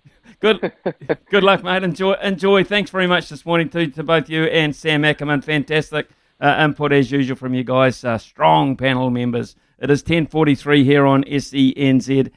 When we come back, some of your great texts that have come in regarding Inga and confirmation too of those two test sides about to start battle in Christchurch. Stumps to behind the mic. You're in safe hands. It's Mornings with Ian Smith on SENZ. Hey Smithy, can you believe South Africa won the toss and chose to bat? That's from Mike. No, I can't, Mike, to be perfectly honest. In the first hour, if they don't get through that, and the captain's back in the dressing room himself, they'll be pointing the finger at someone in particular, and it may well be him. Morning, Smithy. My condolences to Inga's family and friends. A fantastic rugby player, but an even better person. I haven't got the greatest memory, but one thing I will never forget is when Inga and the Auckland team were in my town. I took my kids to their training ground, and after Inga was signing the kids' autograph books, most people sign then move on to the next kid, not him. He wrote their name and wrote a small message, then signed all the time, telling them and talking to them with that infectious smile. He will be sadly missed, Steve, and I think that is a reflection that probably sums him up. Absolutely. We will be talking very shortly with Taina Walters and Pip Morris, of course, from the TAB. New Zealand's team is exactly the same, by the way, exactly the same 11. South Africa have made changes with Sampala coming in, with Maharaj, the spinner, coming in. So there are two definite changes for there. We'll be back shortly. This is Mornings with Ian Smith on SENZ. The loveracing.nz update. Your home for everything thoroughbred racing. Visit loveracing.nz. Racing's biggest fan. Taina Walters with us this morning. He's been with us all week, actually, as we approach a very busy weekend of racing. Taina, first of all, today, racing at Riccarton, then Matamata and Otaki tomorrow. And also tomorrow night, around about 6 o'clock, we see Very Elegant with her second start back in this campaign, looking to atone for a 7th in the first, up against Think It Over. Yeah, it's going to be a hell of a battle too in the Chipping Northern Stakes. A lot of great Kiwis have won that race too, but Very Elegant, James McDonald and Chris Waller, of course, they pair up once again, and it's a better combination since a pie and a Coke after a game of rugby too, so it'll be great to see them back in the winner's circle. $2.80, but again, Think It Over, talented horse too with Nash Rawiller on board. I think it's about $3.80, but yeah, hopefully the big girl can get up and straight over top of them. Obviously, there's a return too, well, not a return as such, but Coolangatta's back racing after that impressive win. Back in the Embrace Stakes tomorrow as well. James McDonald on that. Could be a good day for Jimmy Mack. Well, again, every time he lines up over there, you can expect him to have a good day. But, yeah, it's a very talented horse, is that Coolangatta. Unbeaten, and there's another horse in that race too, good Extravagant Star, that'll be going up against. And it's it's by the Kiwi selling in too, an Extravagant who won the Group 1 here at Te Rapa. But you expect J-Mac to be doing his best late, that's for sure. Okay, so what about racing here over the next 2 to 3 days? What anything lined up? Anything in particular we should be paying attention to? Yeah, well, the Group 1 tomorrow, the El Cheapo Cars Wait for Age Classic, the Group 1 there. Jamie Richards has got the first 3 favourites in that race. We got last year's Oaks winner in Amadalinia there for Jonathan Parks, Brando, Marcus Aurelius, and one of our good mates on the good oil, Stephen McKee. He's in the ownership of Hasbro too, who makes a return to race day as well. So the favourite there, Amadalinia, $3, and it's going to be one hell of a race, that's for sure. So just on that subject of Tiakau and Jamie Richards, when is the crossover? When is Mark Walker starting to be hands-on there? Well, Mark's actually been here for the last week, actually. So I've been seeing him around the traps too, and he's actually looking for a place here in Matamata. But I think Jamie's set to leave April 1st. And so Mark's definitely got his hands on everything at the moment too. He's just getting a foot of the field. It's a bit different coming from Singapore, of course, back to his home turf here where he won plenty of premierships, but no doubt he's getting a feel for things at the moment. Okay, Taina, so good oil over the weekend. What's on in terms of guests, etc. for you and workmates, actually? Yeah, well, so me and Clayton will be back at it again from 1 p.m. And we're joined by the ever insatiable Sam Spratt. She's an absolute handful, and we love it a bit, and loves to keep us entertained there. So if anyone wants to join us on SEN tomorrow afternoon from 1, we'll be catching all the racing from Matamata, Otaki, and a bit from Australia too. It's going to be one hell of a day. We can't wait to rip in. Good on you, Taina. Thanks for all your work this week. Very, very grateful. Pip Morris is there representing the TAB this morning as well. Pip, Addington and Palmerston North Greyhound action this weekend. Super rugby betting, cricket betting. You'll be a busy girl. Certainly are, Smithy, and of course your bonus back across Palmerston North as well. Riccarton today, Alexandra Park and Invercargill. So I think there's a nice play in race number 1 there at Palmerston. Big time Grenade at $4.50. And on the cricket side of things, yeah, 3,900 on New Zealand to win place this morning and $1.39. $1,000 on the power play selection. First innings, Kyle Jemington, 20-plus runs and 2-plus wickets at $3.50, and $2,000 on New Zealand to win at $1.50, placed on Wednesday. And the most popular power play selections are day 1, first session, any player outsold and any player out LBW. So that seems to be the way that the punters are playing today. Pip, have a great weekend. Thank you very much for that. I'd be part of the Kyle Jamieson thing. I think he'll get wickets, and he's good enough to get runs too. New Zealand will be batting second. I think it'll be easier when they bat, looking at that pitch and hearing a wee bit about it from the experts. So That is the option this morning. Those are the options courtesy of Pip Morris and the TAB. Thank you very much. We've got Ronnie O'Regan, just after 11 o'clock. Of course, we're going to talk to him about greyhounds. He's a current trainer, of course, been doing it for a while, but he'll have some league memories as well. And, he might have a memory or two about the big O, Olsen Filipina. Certainly his days of playing for Auckland at Carlaw Park. Look forward to hearing about that. It is 11 o'clock here on SENZ. This is Mornings with Ian Smith on SENZ.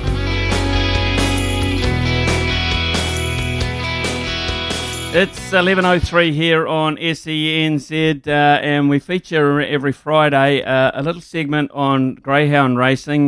We spoke to Riley Evans last week. What a fascinating story that was.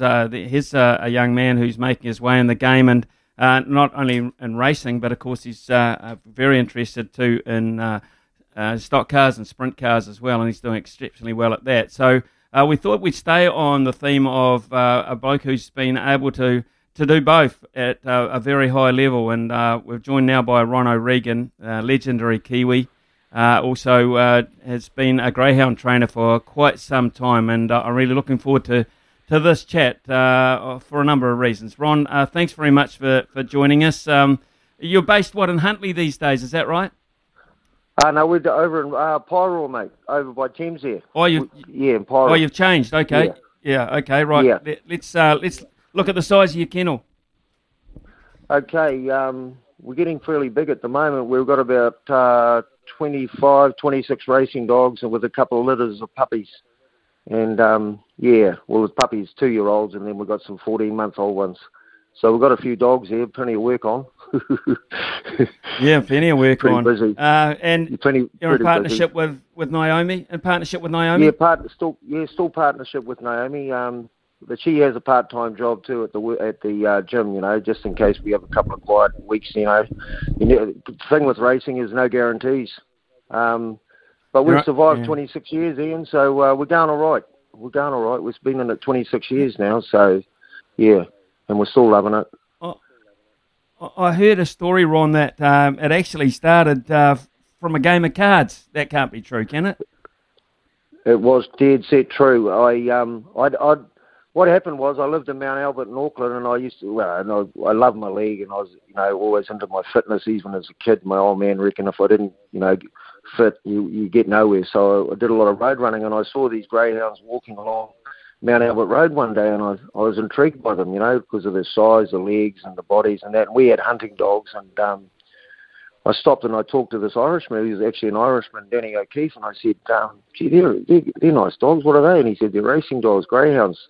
So that was it. And I went home and told the old man, and I said, I just met this guy who's got greyhounds. And then I worked for the P&T back then, the old telephones, and I was in a card game, which I loved the cards and the punt, and this chap, there was 3 or 4 guys at our depot at St. Luke's that had greyhounds, and I didn't really know much about them, but I had a red-hot hand in poker, and this guy said, well, he had no money, and no one would lend him anymore. He said, well, I'll put a greyhound pup in.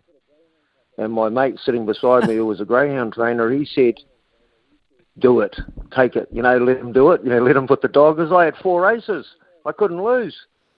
And so I ended up with this dog. I ended up with a greyhound puppy and she ended up racing, Thailand Lass, and she won 8 or 9 races at Mount Smart. So that's how I got into it. Yeah, that's exactly. And then I was only 16, 17 then, and then league took over, and I ended up in England and then playing at Barrow at 19 in 1979. I ended up in Barrow, and I left the dog. It's a funny story. I left the dog with Dad to look after.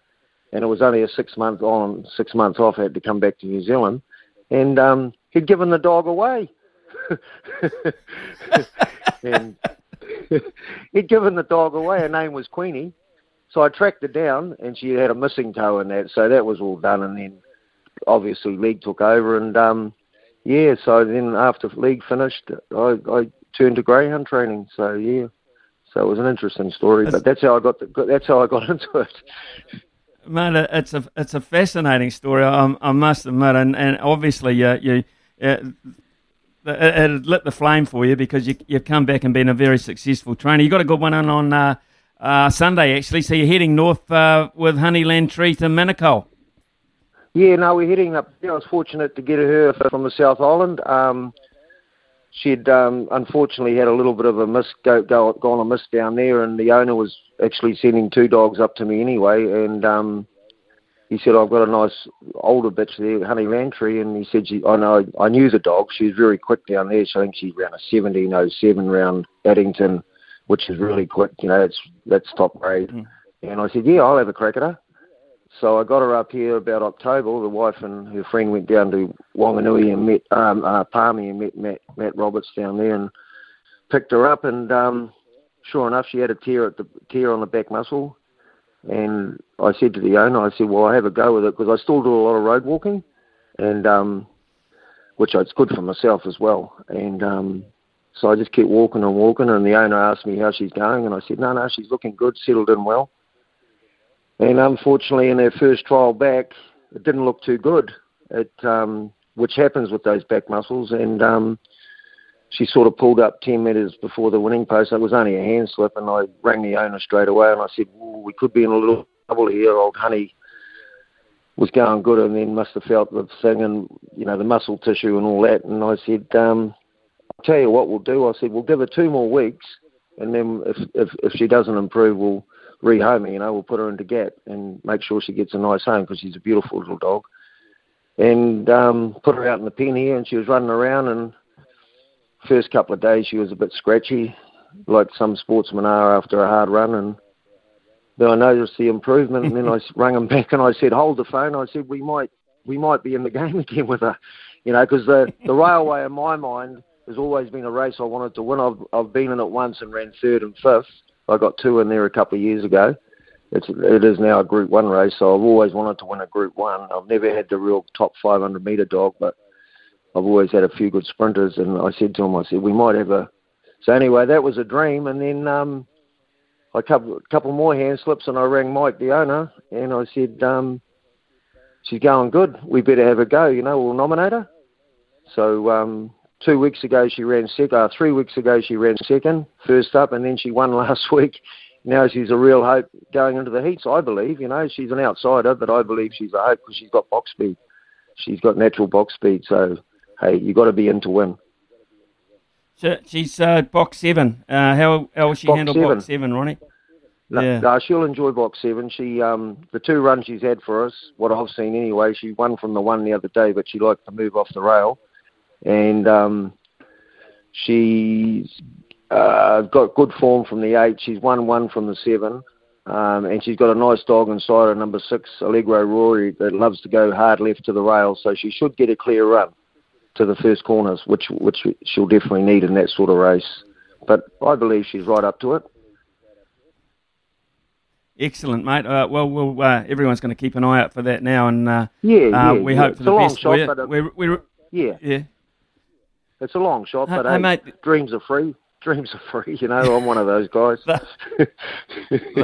Make things happen. They always have, They are, and so are memories as well. Memories are free as well, Ronnie, and you'll have plenty of those from your league days, of course. And we're just acknowledging this morning the very sad passing at the age of 52 of Vainga Tuigamala, of course, and he made the transition from rugby to rugby league very successfully. And it was only just weeks ago the news came through about Olsen Filipina, of course, the Big O, and you'd know of him very well. Oh, the Big O, yeah, no. And to Inga and his whānau, very sad. Love watching him play rugby and league. Watched him play for Wigan, and I was a big fan. And I also watched him when he fought the fight for life, and he fought a very good friend of mine, Mark Bourneville. And, he did awesome. He was an awesome guy. But the Big O, I could quickly tell you a quick story about the Big O. Couple of things.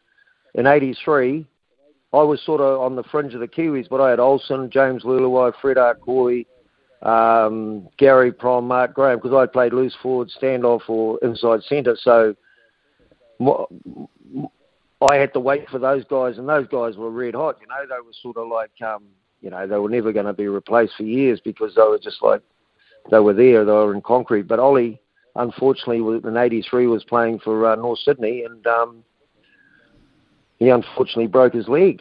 And I'd played a club. Well, Graham Lowe had actually said to me, he said, I'm keeping an eye on you. And he said, because I'd been in England for a couple of years, and he said, I'm keeping an eye on you. And I said, oh, yeah, that'd be good. And when he rang that night, I'd been on the drink, and after a game, we'd played a game, and I'd had a few, and the wife was trying to wake me up and was telling me Graham Lowe's ringing, and I didn't wake up. Obviously, I was in a coma, and from the good night out.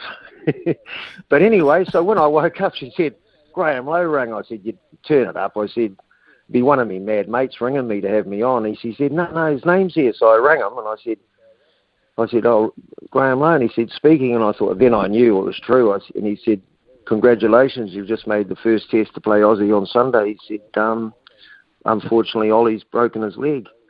And I said, oh, no. But I had played against Ollie a few times, and club level, and I played with him at Auckland and with the Auckland squad. But, credit to that guy, because the morning of the match, of the test, he rang me and wished me all the best and all that. So, and we ended up buddies for life after that. And actually, the funny thing about it, Ian, I ended up as captain, because I was the tour captain in 1986 to Papua New Guinea and Aussie, and he was in the team. So I ended up as captain, but he was such a great bloke. He was just still, he was unbelievable. And I was so sad. He came out the Manukau Dogs last year, nearly 2 years ago, and because we had a legacy league, and they were like 100 years of rugby league, and I was lucky enough to be selected as my City Newton one, and he was Mangere East one, and we caught up, and he said, oh, are you racing tomorrow? I've been watching your dogs from Sydney. And I said, yeah. He said, I'll come out. And by race 9, he hadn't turned up. And I thought, oh, well, must be busy. And then he appeared. Olsen appeared with his partner, Leslie. And the people at the dogs were just buzzing. There's Olsen Filipana. And we went upstairs, and we had a yarn and that. And he said, I'm coming back, and he said, I want to share on a dog. I said, not a problem. So, but I'll tell you a quick funny story about that. I said, Ollie, I said, I hated marking you, because, he was so round around, in the hips and that, and he used to just bump you off, I wasn't the biggest guy at that time, and he said, Ronnie, he said, I can tell you what, I hated marking you too. And I said, why is that? I said, why is that? Why would you worry about marking me? He said, because some stage of the game, you knew you were going to get a biff. Because I could throw one. And so that was, and the crowd around the table just cracked up. They just all started laughing. And what an afternoon we had with him. It was really special, and people getting photos with him and that. And he was just a great guy and a great player, as we all know, and very sadly missed. Ronnie, when I look at and remember the name Ron O'Regan, and I've got a good memory about these things, mate, I absolutely remember your Auckland days when representative league was so strong in this country, and those magnificent days on Carlaw Park, etc., which really did. I think that was something that's gone out of league in this country. It was so good. It has gone out of league, Ian. I go back to the odd club game out to Yeratu and that, where we had very successful out there, and the passion doesn't seem to be like it was back then in those days. I'm not saying the game's not as good as the professional game's awesome, but I mean the league we had back then. Well, I can tell you a quick story, because that Auckland team we played in, we were unbeaten on New Zealand soil for 5 years. We drew with Aussie. We drew with the Poms, they never beat us. And but in 1987, Ian Dodds, his father was the soccer man. He was the one that was in charge of the soccer, Dodds. Anyway, they they took us on a tour, right? They took us on a tour in 87 to England, and we played 7 or 8 First Division teams. And anyway, and Lowe was coaching Wigan. Graham Lowe was over there coaching Wigan. And not long before our tour, they'd played Manly for the World Championship. You know how they have that World Championship game? Like they have the best Sydney team, and then the Australian team, or Sydney team, and at the time, and then the best Pommy team. So Wigan beat Manly. So we're on this tour, and it was a tough tour because but we had Gary Freeman, Mark Oro, Dean Lonergan. We had a red hot side ourselves. And anyway, we won more than we lost, I think, or it was about 50-50. But we played St Helens on the week before we were to play Wigan, and Bob Bailey was our coach, another good motivator like Lowy, great mentors, and so St Helens absolutely flogged us, about 40 points, and we were pretty dejected. And then Lowy was there watching the game, obviously, because we were playing on the week after. And he said, guys, don't worry about that. Keep your heads up. Come over to our club on Tuesday. We'll have dinner. We'll have a few drinks, and be good. Pick yourselves up. Well, they had O'Fire. They had Ellery Hanley. They had the team. Andy Goodway, Joey Lydon, red hot team. And anyway, so we get there on the Tuesday about 6-7 o'clock for dinner and a few beers, and they don't turn up. Wigan don't turn up. See, Lowy doesn't turn up. They don't turn up. So Bob Bailey, being the shrewd, the guy he was, because he was a good coach too, Bob Bailey, and great coach. And anyway, we got on the bus and he just shut the door and he said, from this day on, boys, they will not be beating us, right? So we're looking at each other going, but we're playing Wigan at Wigan. And, okay, well, let's have a go. We actually beat them in. We won it. Yeah. So it was unbelievable, It was, and you know yourself from sport, if you got the belief and the will, you can do anything, eh? Yeah, you can do anything. And you can do anything. You can do anything.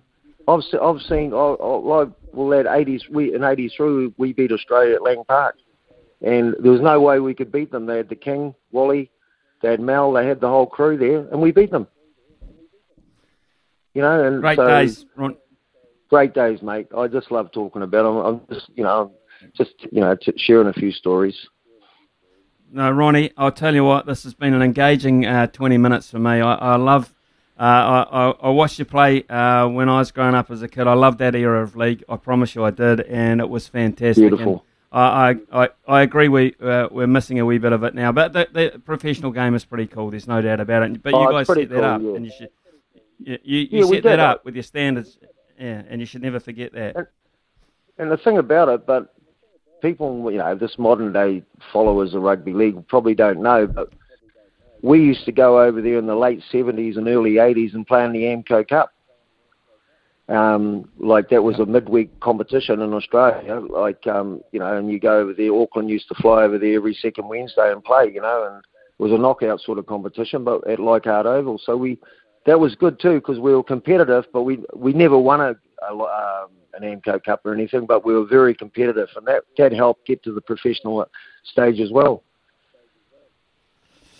Fascinating, Ron. I could talk to you for bloody hours, actually. I just love your generation and what you did for sport in this country. So, hey, mate, all the best, first of all the best with Honey Lantry. That's race 3, box 7 at Manukau on Sunday. I'd love to catch up with you some stage and have a chin wag over a pint, mate. That would be even more special. So thanks for your time this morning. I've loved the chat. No worries, Ian. Thank you very much for having me. Yeah, cheers. Ron O'Regan there, folks. Legendary name in rugby league and also in the Greyhounds as well. And we wish him all the best with his dog. And the big race, actually, to win the railway is to win $30,000. That's if you win the final. So that's all important. The race on Sunday is worth $3,600, and by dog standards, that's pretty important. And at 11:21 here on SENZ. From behind the stumps to behind the mic, you're in safe hands. It's Mornings with Ian Smith on SENZ. We've had some terrific guests this morning, reflective guests as well, and you've obviously enjoyed them as well. Dennis has said really enjoyed that talk with Foxy. Thanks, mate. Yeah, his reflections on Vainga Tuigamala, Inga the winger. And also Richard said awesome yarn with Ronnie O'Regan. And Dave's come in and said Ronnie was brilliant, great era in league. He also says the Canes with a point start of 8.5 for Dave. His big worry is the Joe Schmidt factor. Well, we'll see if he's got an early influence with it or whether he's just holding back, keeping his powder dry and just watching how things pan out a wee bit. You can bet your bottom dollar, though, he won't be far away, Joe Schmidt. They've got him in there. They've got him in for a reason, and they've done an extremely successful thing in doing that, and that's before they've even kicked off.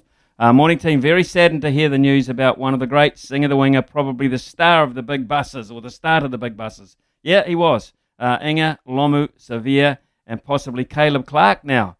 Puts a different light on things with what's going on in the world, COVID and the Ukraine, etc. R.I.P. Inga, and thank you very much for the memories. That's from Kerry. Bloody sad with Inga passing. I was in Britain mid-90s, and Inga was on a Question of Sport with Frankie Dettori, the jockey. Man, there's a difference in shapes. Frankie asked him what the haka meant, and Inga pointed to his arm and said, if I don't get you with this one, I'll get you with the other one. So simple as that. So that would have summed it up pretty quickly. I wonder how the little Italian would have taken that. Jeff the ref, bloody sad losing Inga the winger. I'm a skinny white boy at 70 kgs, but who is never going to play for the All Blacks, but I'm 60 and still refereeing, which keeps me fit and healthy. Why are we losing so many big Pacific legends so young? Very interesting point. And I'd imagine there's studies about that kind of thing going on, but certainly it is sad. It is sad, Jeff. Very, very sad indeed. I can give you a cricket update. Remembering South Africa have won the toss, and surprisingly to most, have decided to bat first. Well, they've got through 7.2 overs to this point. Elgar is on 7, Irwi is on 5, so they are with 12 without loss, and Southey has bowled 4 overs unsuccessfully in terms of the wickets. Matt Henry, 3.2 overs, none for 7. So from South Africa's point of view, at least they're sticking out there, and they're perhaps leaving the ball a good deal better than they did in the first Test match, making New Zealand come to them. That's the way. And when they bowl just outside off stump, you can trust the bounce and leave it. When they come closer to your body to commit you to play, that opens up the onside, the leg side for you, and you can score off your hip in those other regions. So that's that was a strategy New Zealand finally employed against Glenn McGrath when they got round to really thinking about how to compensate him. Take the slips in the gully, keep it out of play by leaving the ball on the bounce, and then it comes closer into your body. And because he's got all those players on the offside, behind the wicket and in front, plenty of space on the onside, and that's where you use your ability to play off your body. So that was just a little bit of coaching there, just to get us through to 11:30. And it's time, of course, for Stump Smithy. So get on the line, 0800 150 811. Thumbs up. I think it's $100 today, isn't it, Jordan? $100. Yes, it is. Logan. I don't know where I got Jordan from. Logan. Logan. And I think it's $100. Yes, it is. Logan's giving me the thumb up. So 0800 150 811. Yep, $100. And the sleep drops coming up shortly. Ian Smith's had a good match here. Stumped by Smithy. Ian Smith really is top class at his job. He sure is, and it is that time of the morning that's Stumped by Smithy. You can win $100 worth of TAB vouchers this time around. It jackpotted. Smithy stumped on the last ball, which JD took in great delight on his last day here at SENZ. You can also win some Sleep Drops Daytime Revive. They are New Zealand's only specialist range of sleep and stress support supplements. On the line, we have Luke from Dunedin. How you going, mate? Good morning. Have you done Stumped by Smithy before? Oh, a while ago. Did no good. Well, we'll see how you go this time. Of course, we have 3 sporting categories. One is very special. We've brought in a special Inga the Winger category. We also have boxing and golf. Which one takes your fancy? Oh, we've got to go with Inga. Awesome. All right, mate. Good luck to you. Here we go. Of course, today we are paying our respects to the great Inga the Winger. He was an absolute monster in rugby union, but also rugby league. Which UK side did he call home? Wigan. Just a couple of chips down the wicket, right in the slot, and away it goes. That's right, Wigan. Oh, mate, you're off to a great start here, Smithy. No doubt you would have had that one too. Yeah, under control with Wigan. A lot of games for Wigan. Fantastic, and his relationship there with the Wigan players, as has been witnessed with some of the messages that have come through. They were the first to comment, Wigan. So yeah, obviously very highly thought of over there. Yep, they have. I'd love to share some of those later on the show. Some very nice thoughts there coming from Wigan. Question number 2 here for you, Luke. Who is Inga's famous boxing cousin? David Tua. Just a couple of chips down the wicket, right in the slot, and away it goes. Beautiful, no doubt you had that one too, Smithy. Yep, no problem. All right, this is the one for you, Luke. You could win $100 TAB vouchers plus the sleep drops. This one may be a little bit trickier, keeping you on your toes here. As of the 23rd of October 2021, there have been 1,199 players to wear the All Blacks jersey. What number was Inga when he made his debut in 1989? Oh my God. 900? Whoa!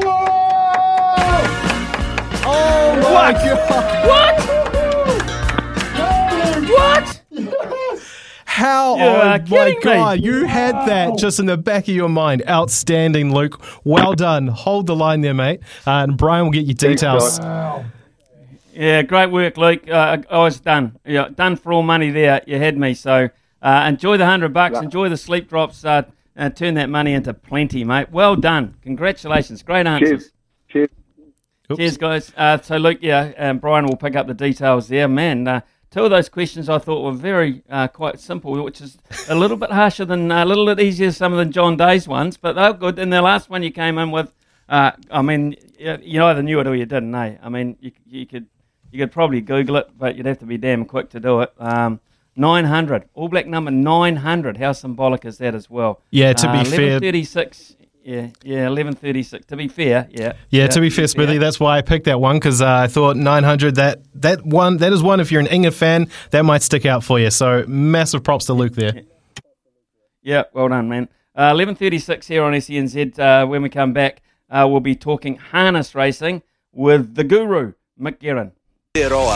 This is Mornings with Ian Smith on SENZ. 11:41, and just before we get to Mick Guerin, I've got to give these guys a shout out because they've asked me to, but Hamilton Marist Rugby Club, and this is not a shameless plug because the Hamilton Marist Rugby Club have got an event on today. It's a beauty. The rugby are playing the cricket in a T20 match. It's on at the Marist Rugby Club, Old Farm Road.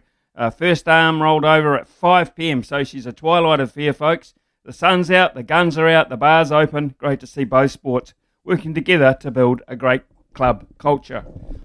Excuse me as I cough there. Mick Guerin, good morning to you, sir. Welcome into the show. Very busy weekend you've got. Four meetings that I can count up. Yeah, 4. Ashburton, Alexandra Park, Invercargill, and Waikoiti as well. Beautiful.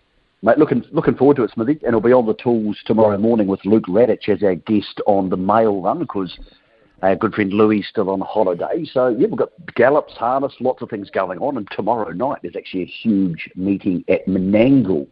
But, Smithy, the key feature of the weekend is the fact tonight at Alexandra Park, and race 8, we see the return of South Coast Arden, and then tomorrow we see the return of Spankham. Now, both horses are absolute top class. They've both won the New Zealand Free for All before, and they're expected to be in the new slot race at Cambridge, the race for $900,000 on April the 14th. But they're going to start needing to race and get fit and start winning. Tonight for South Coast Arden, it's tricky. He's off a 20-metre handicap over 2,200 metres. It may not sound like a lot, but his rivals will know he's back there. They'll step and they'll run hard, Smithy.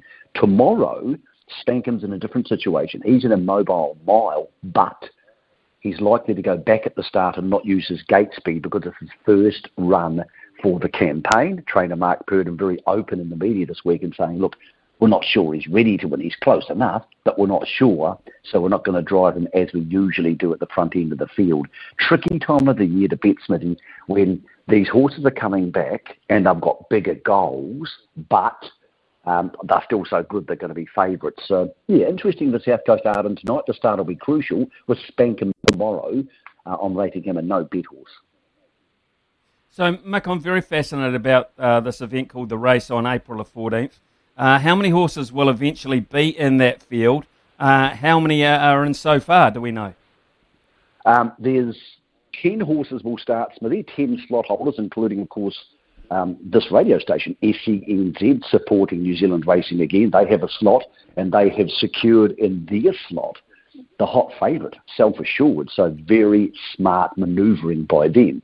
There'll be 10 horses in the race, 2 already there, Self Assured and Pembroke Playboy, who I think can win that race tomorrow.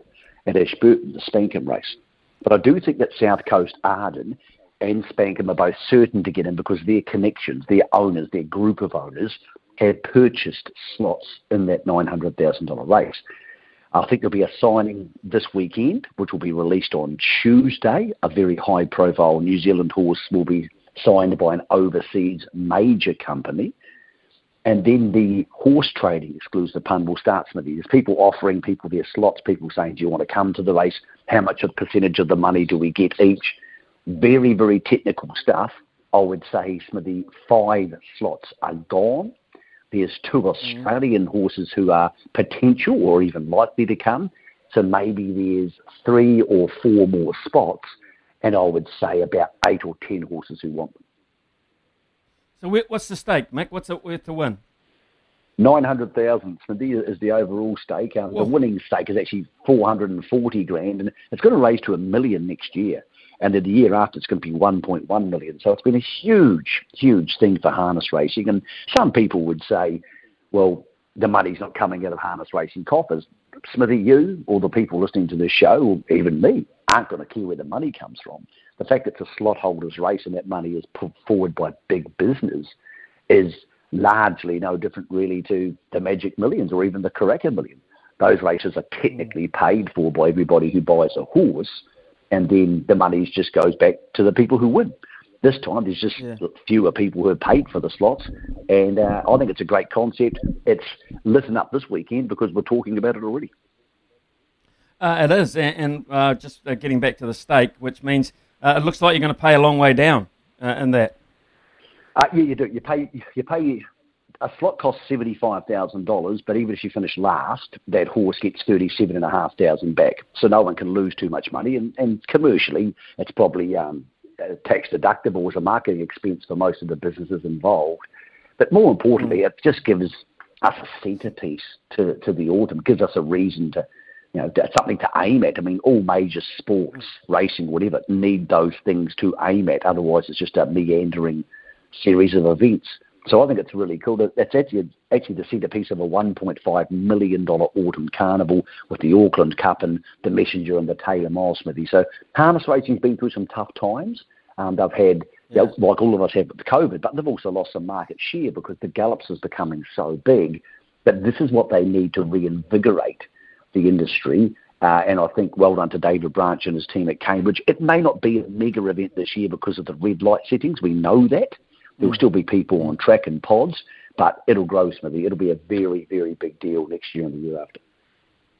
Well, Mick, you've got a busy weekend following the harness, but of course the gallops as well. So tell us what you're up to this weekend in terms of what we can hear here on SENZ, please.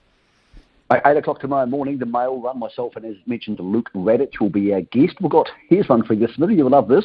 We have our Owner of the Week segment where we talk to an owner of a racehorse. Tomorrow morning, it's Marty Banks, Hollander's First Five, who owns Bowden Well with James Marshall and Bowden Barrett. So they own a horse together who's racing tomorrow at Mudda. So Marty Banks, who's had a fascinating life, like me, he's a West Coast boy. He obviously has won a Super Rugby title. He's played rugby in Japan, and he loves his horses.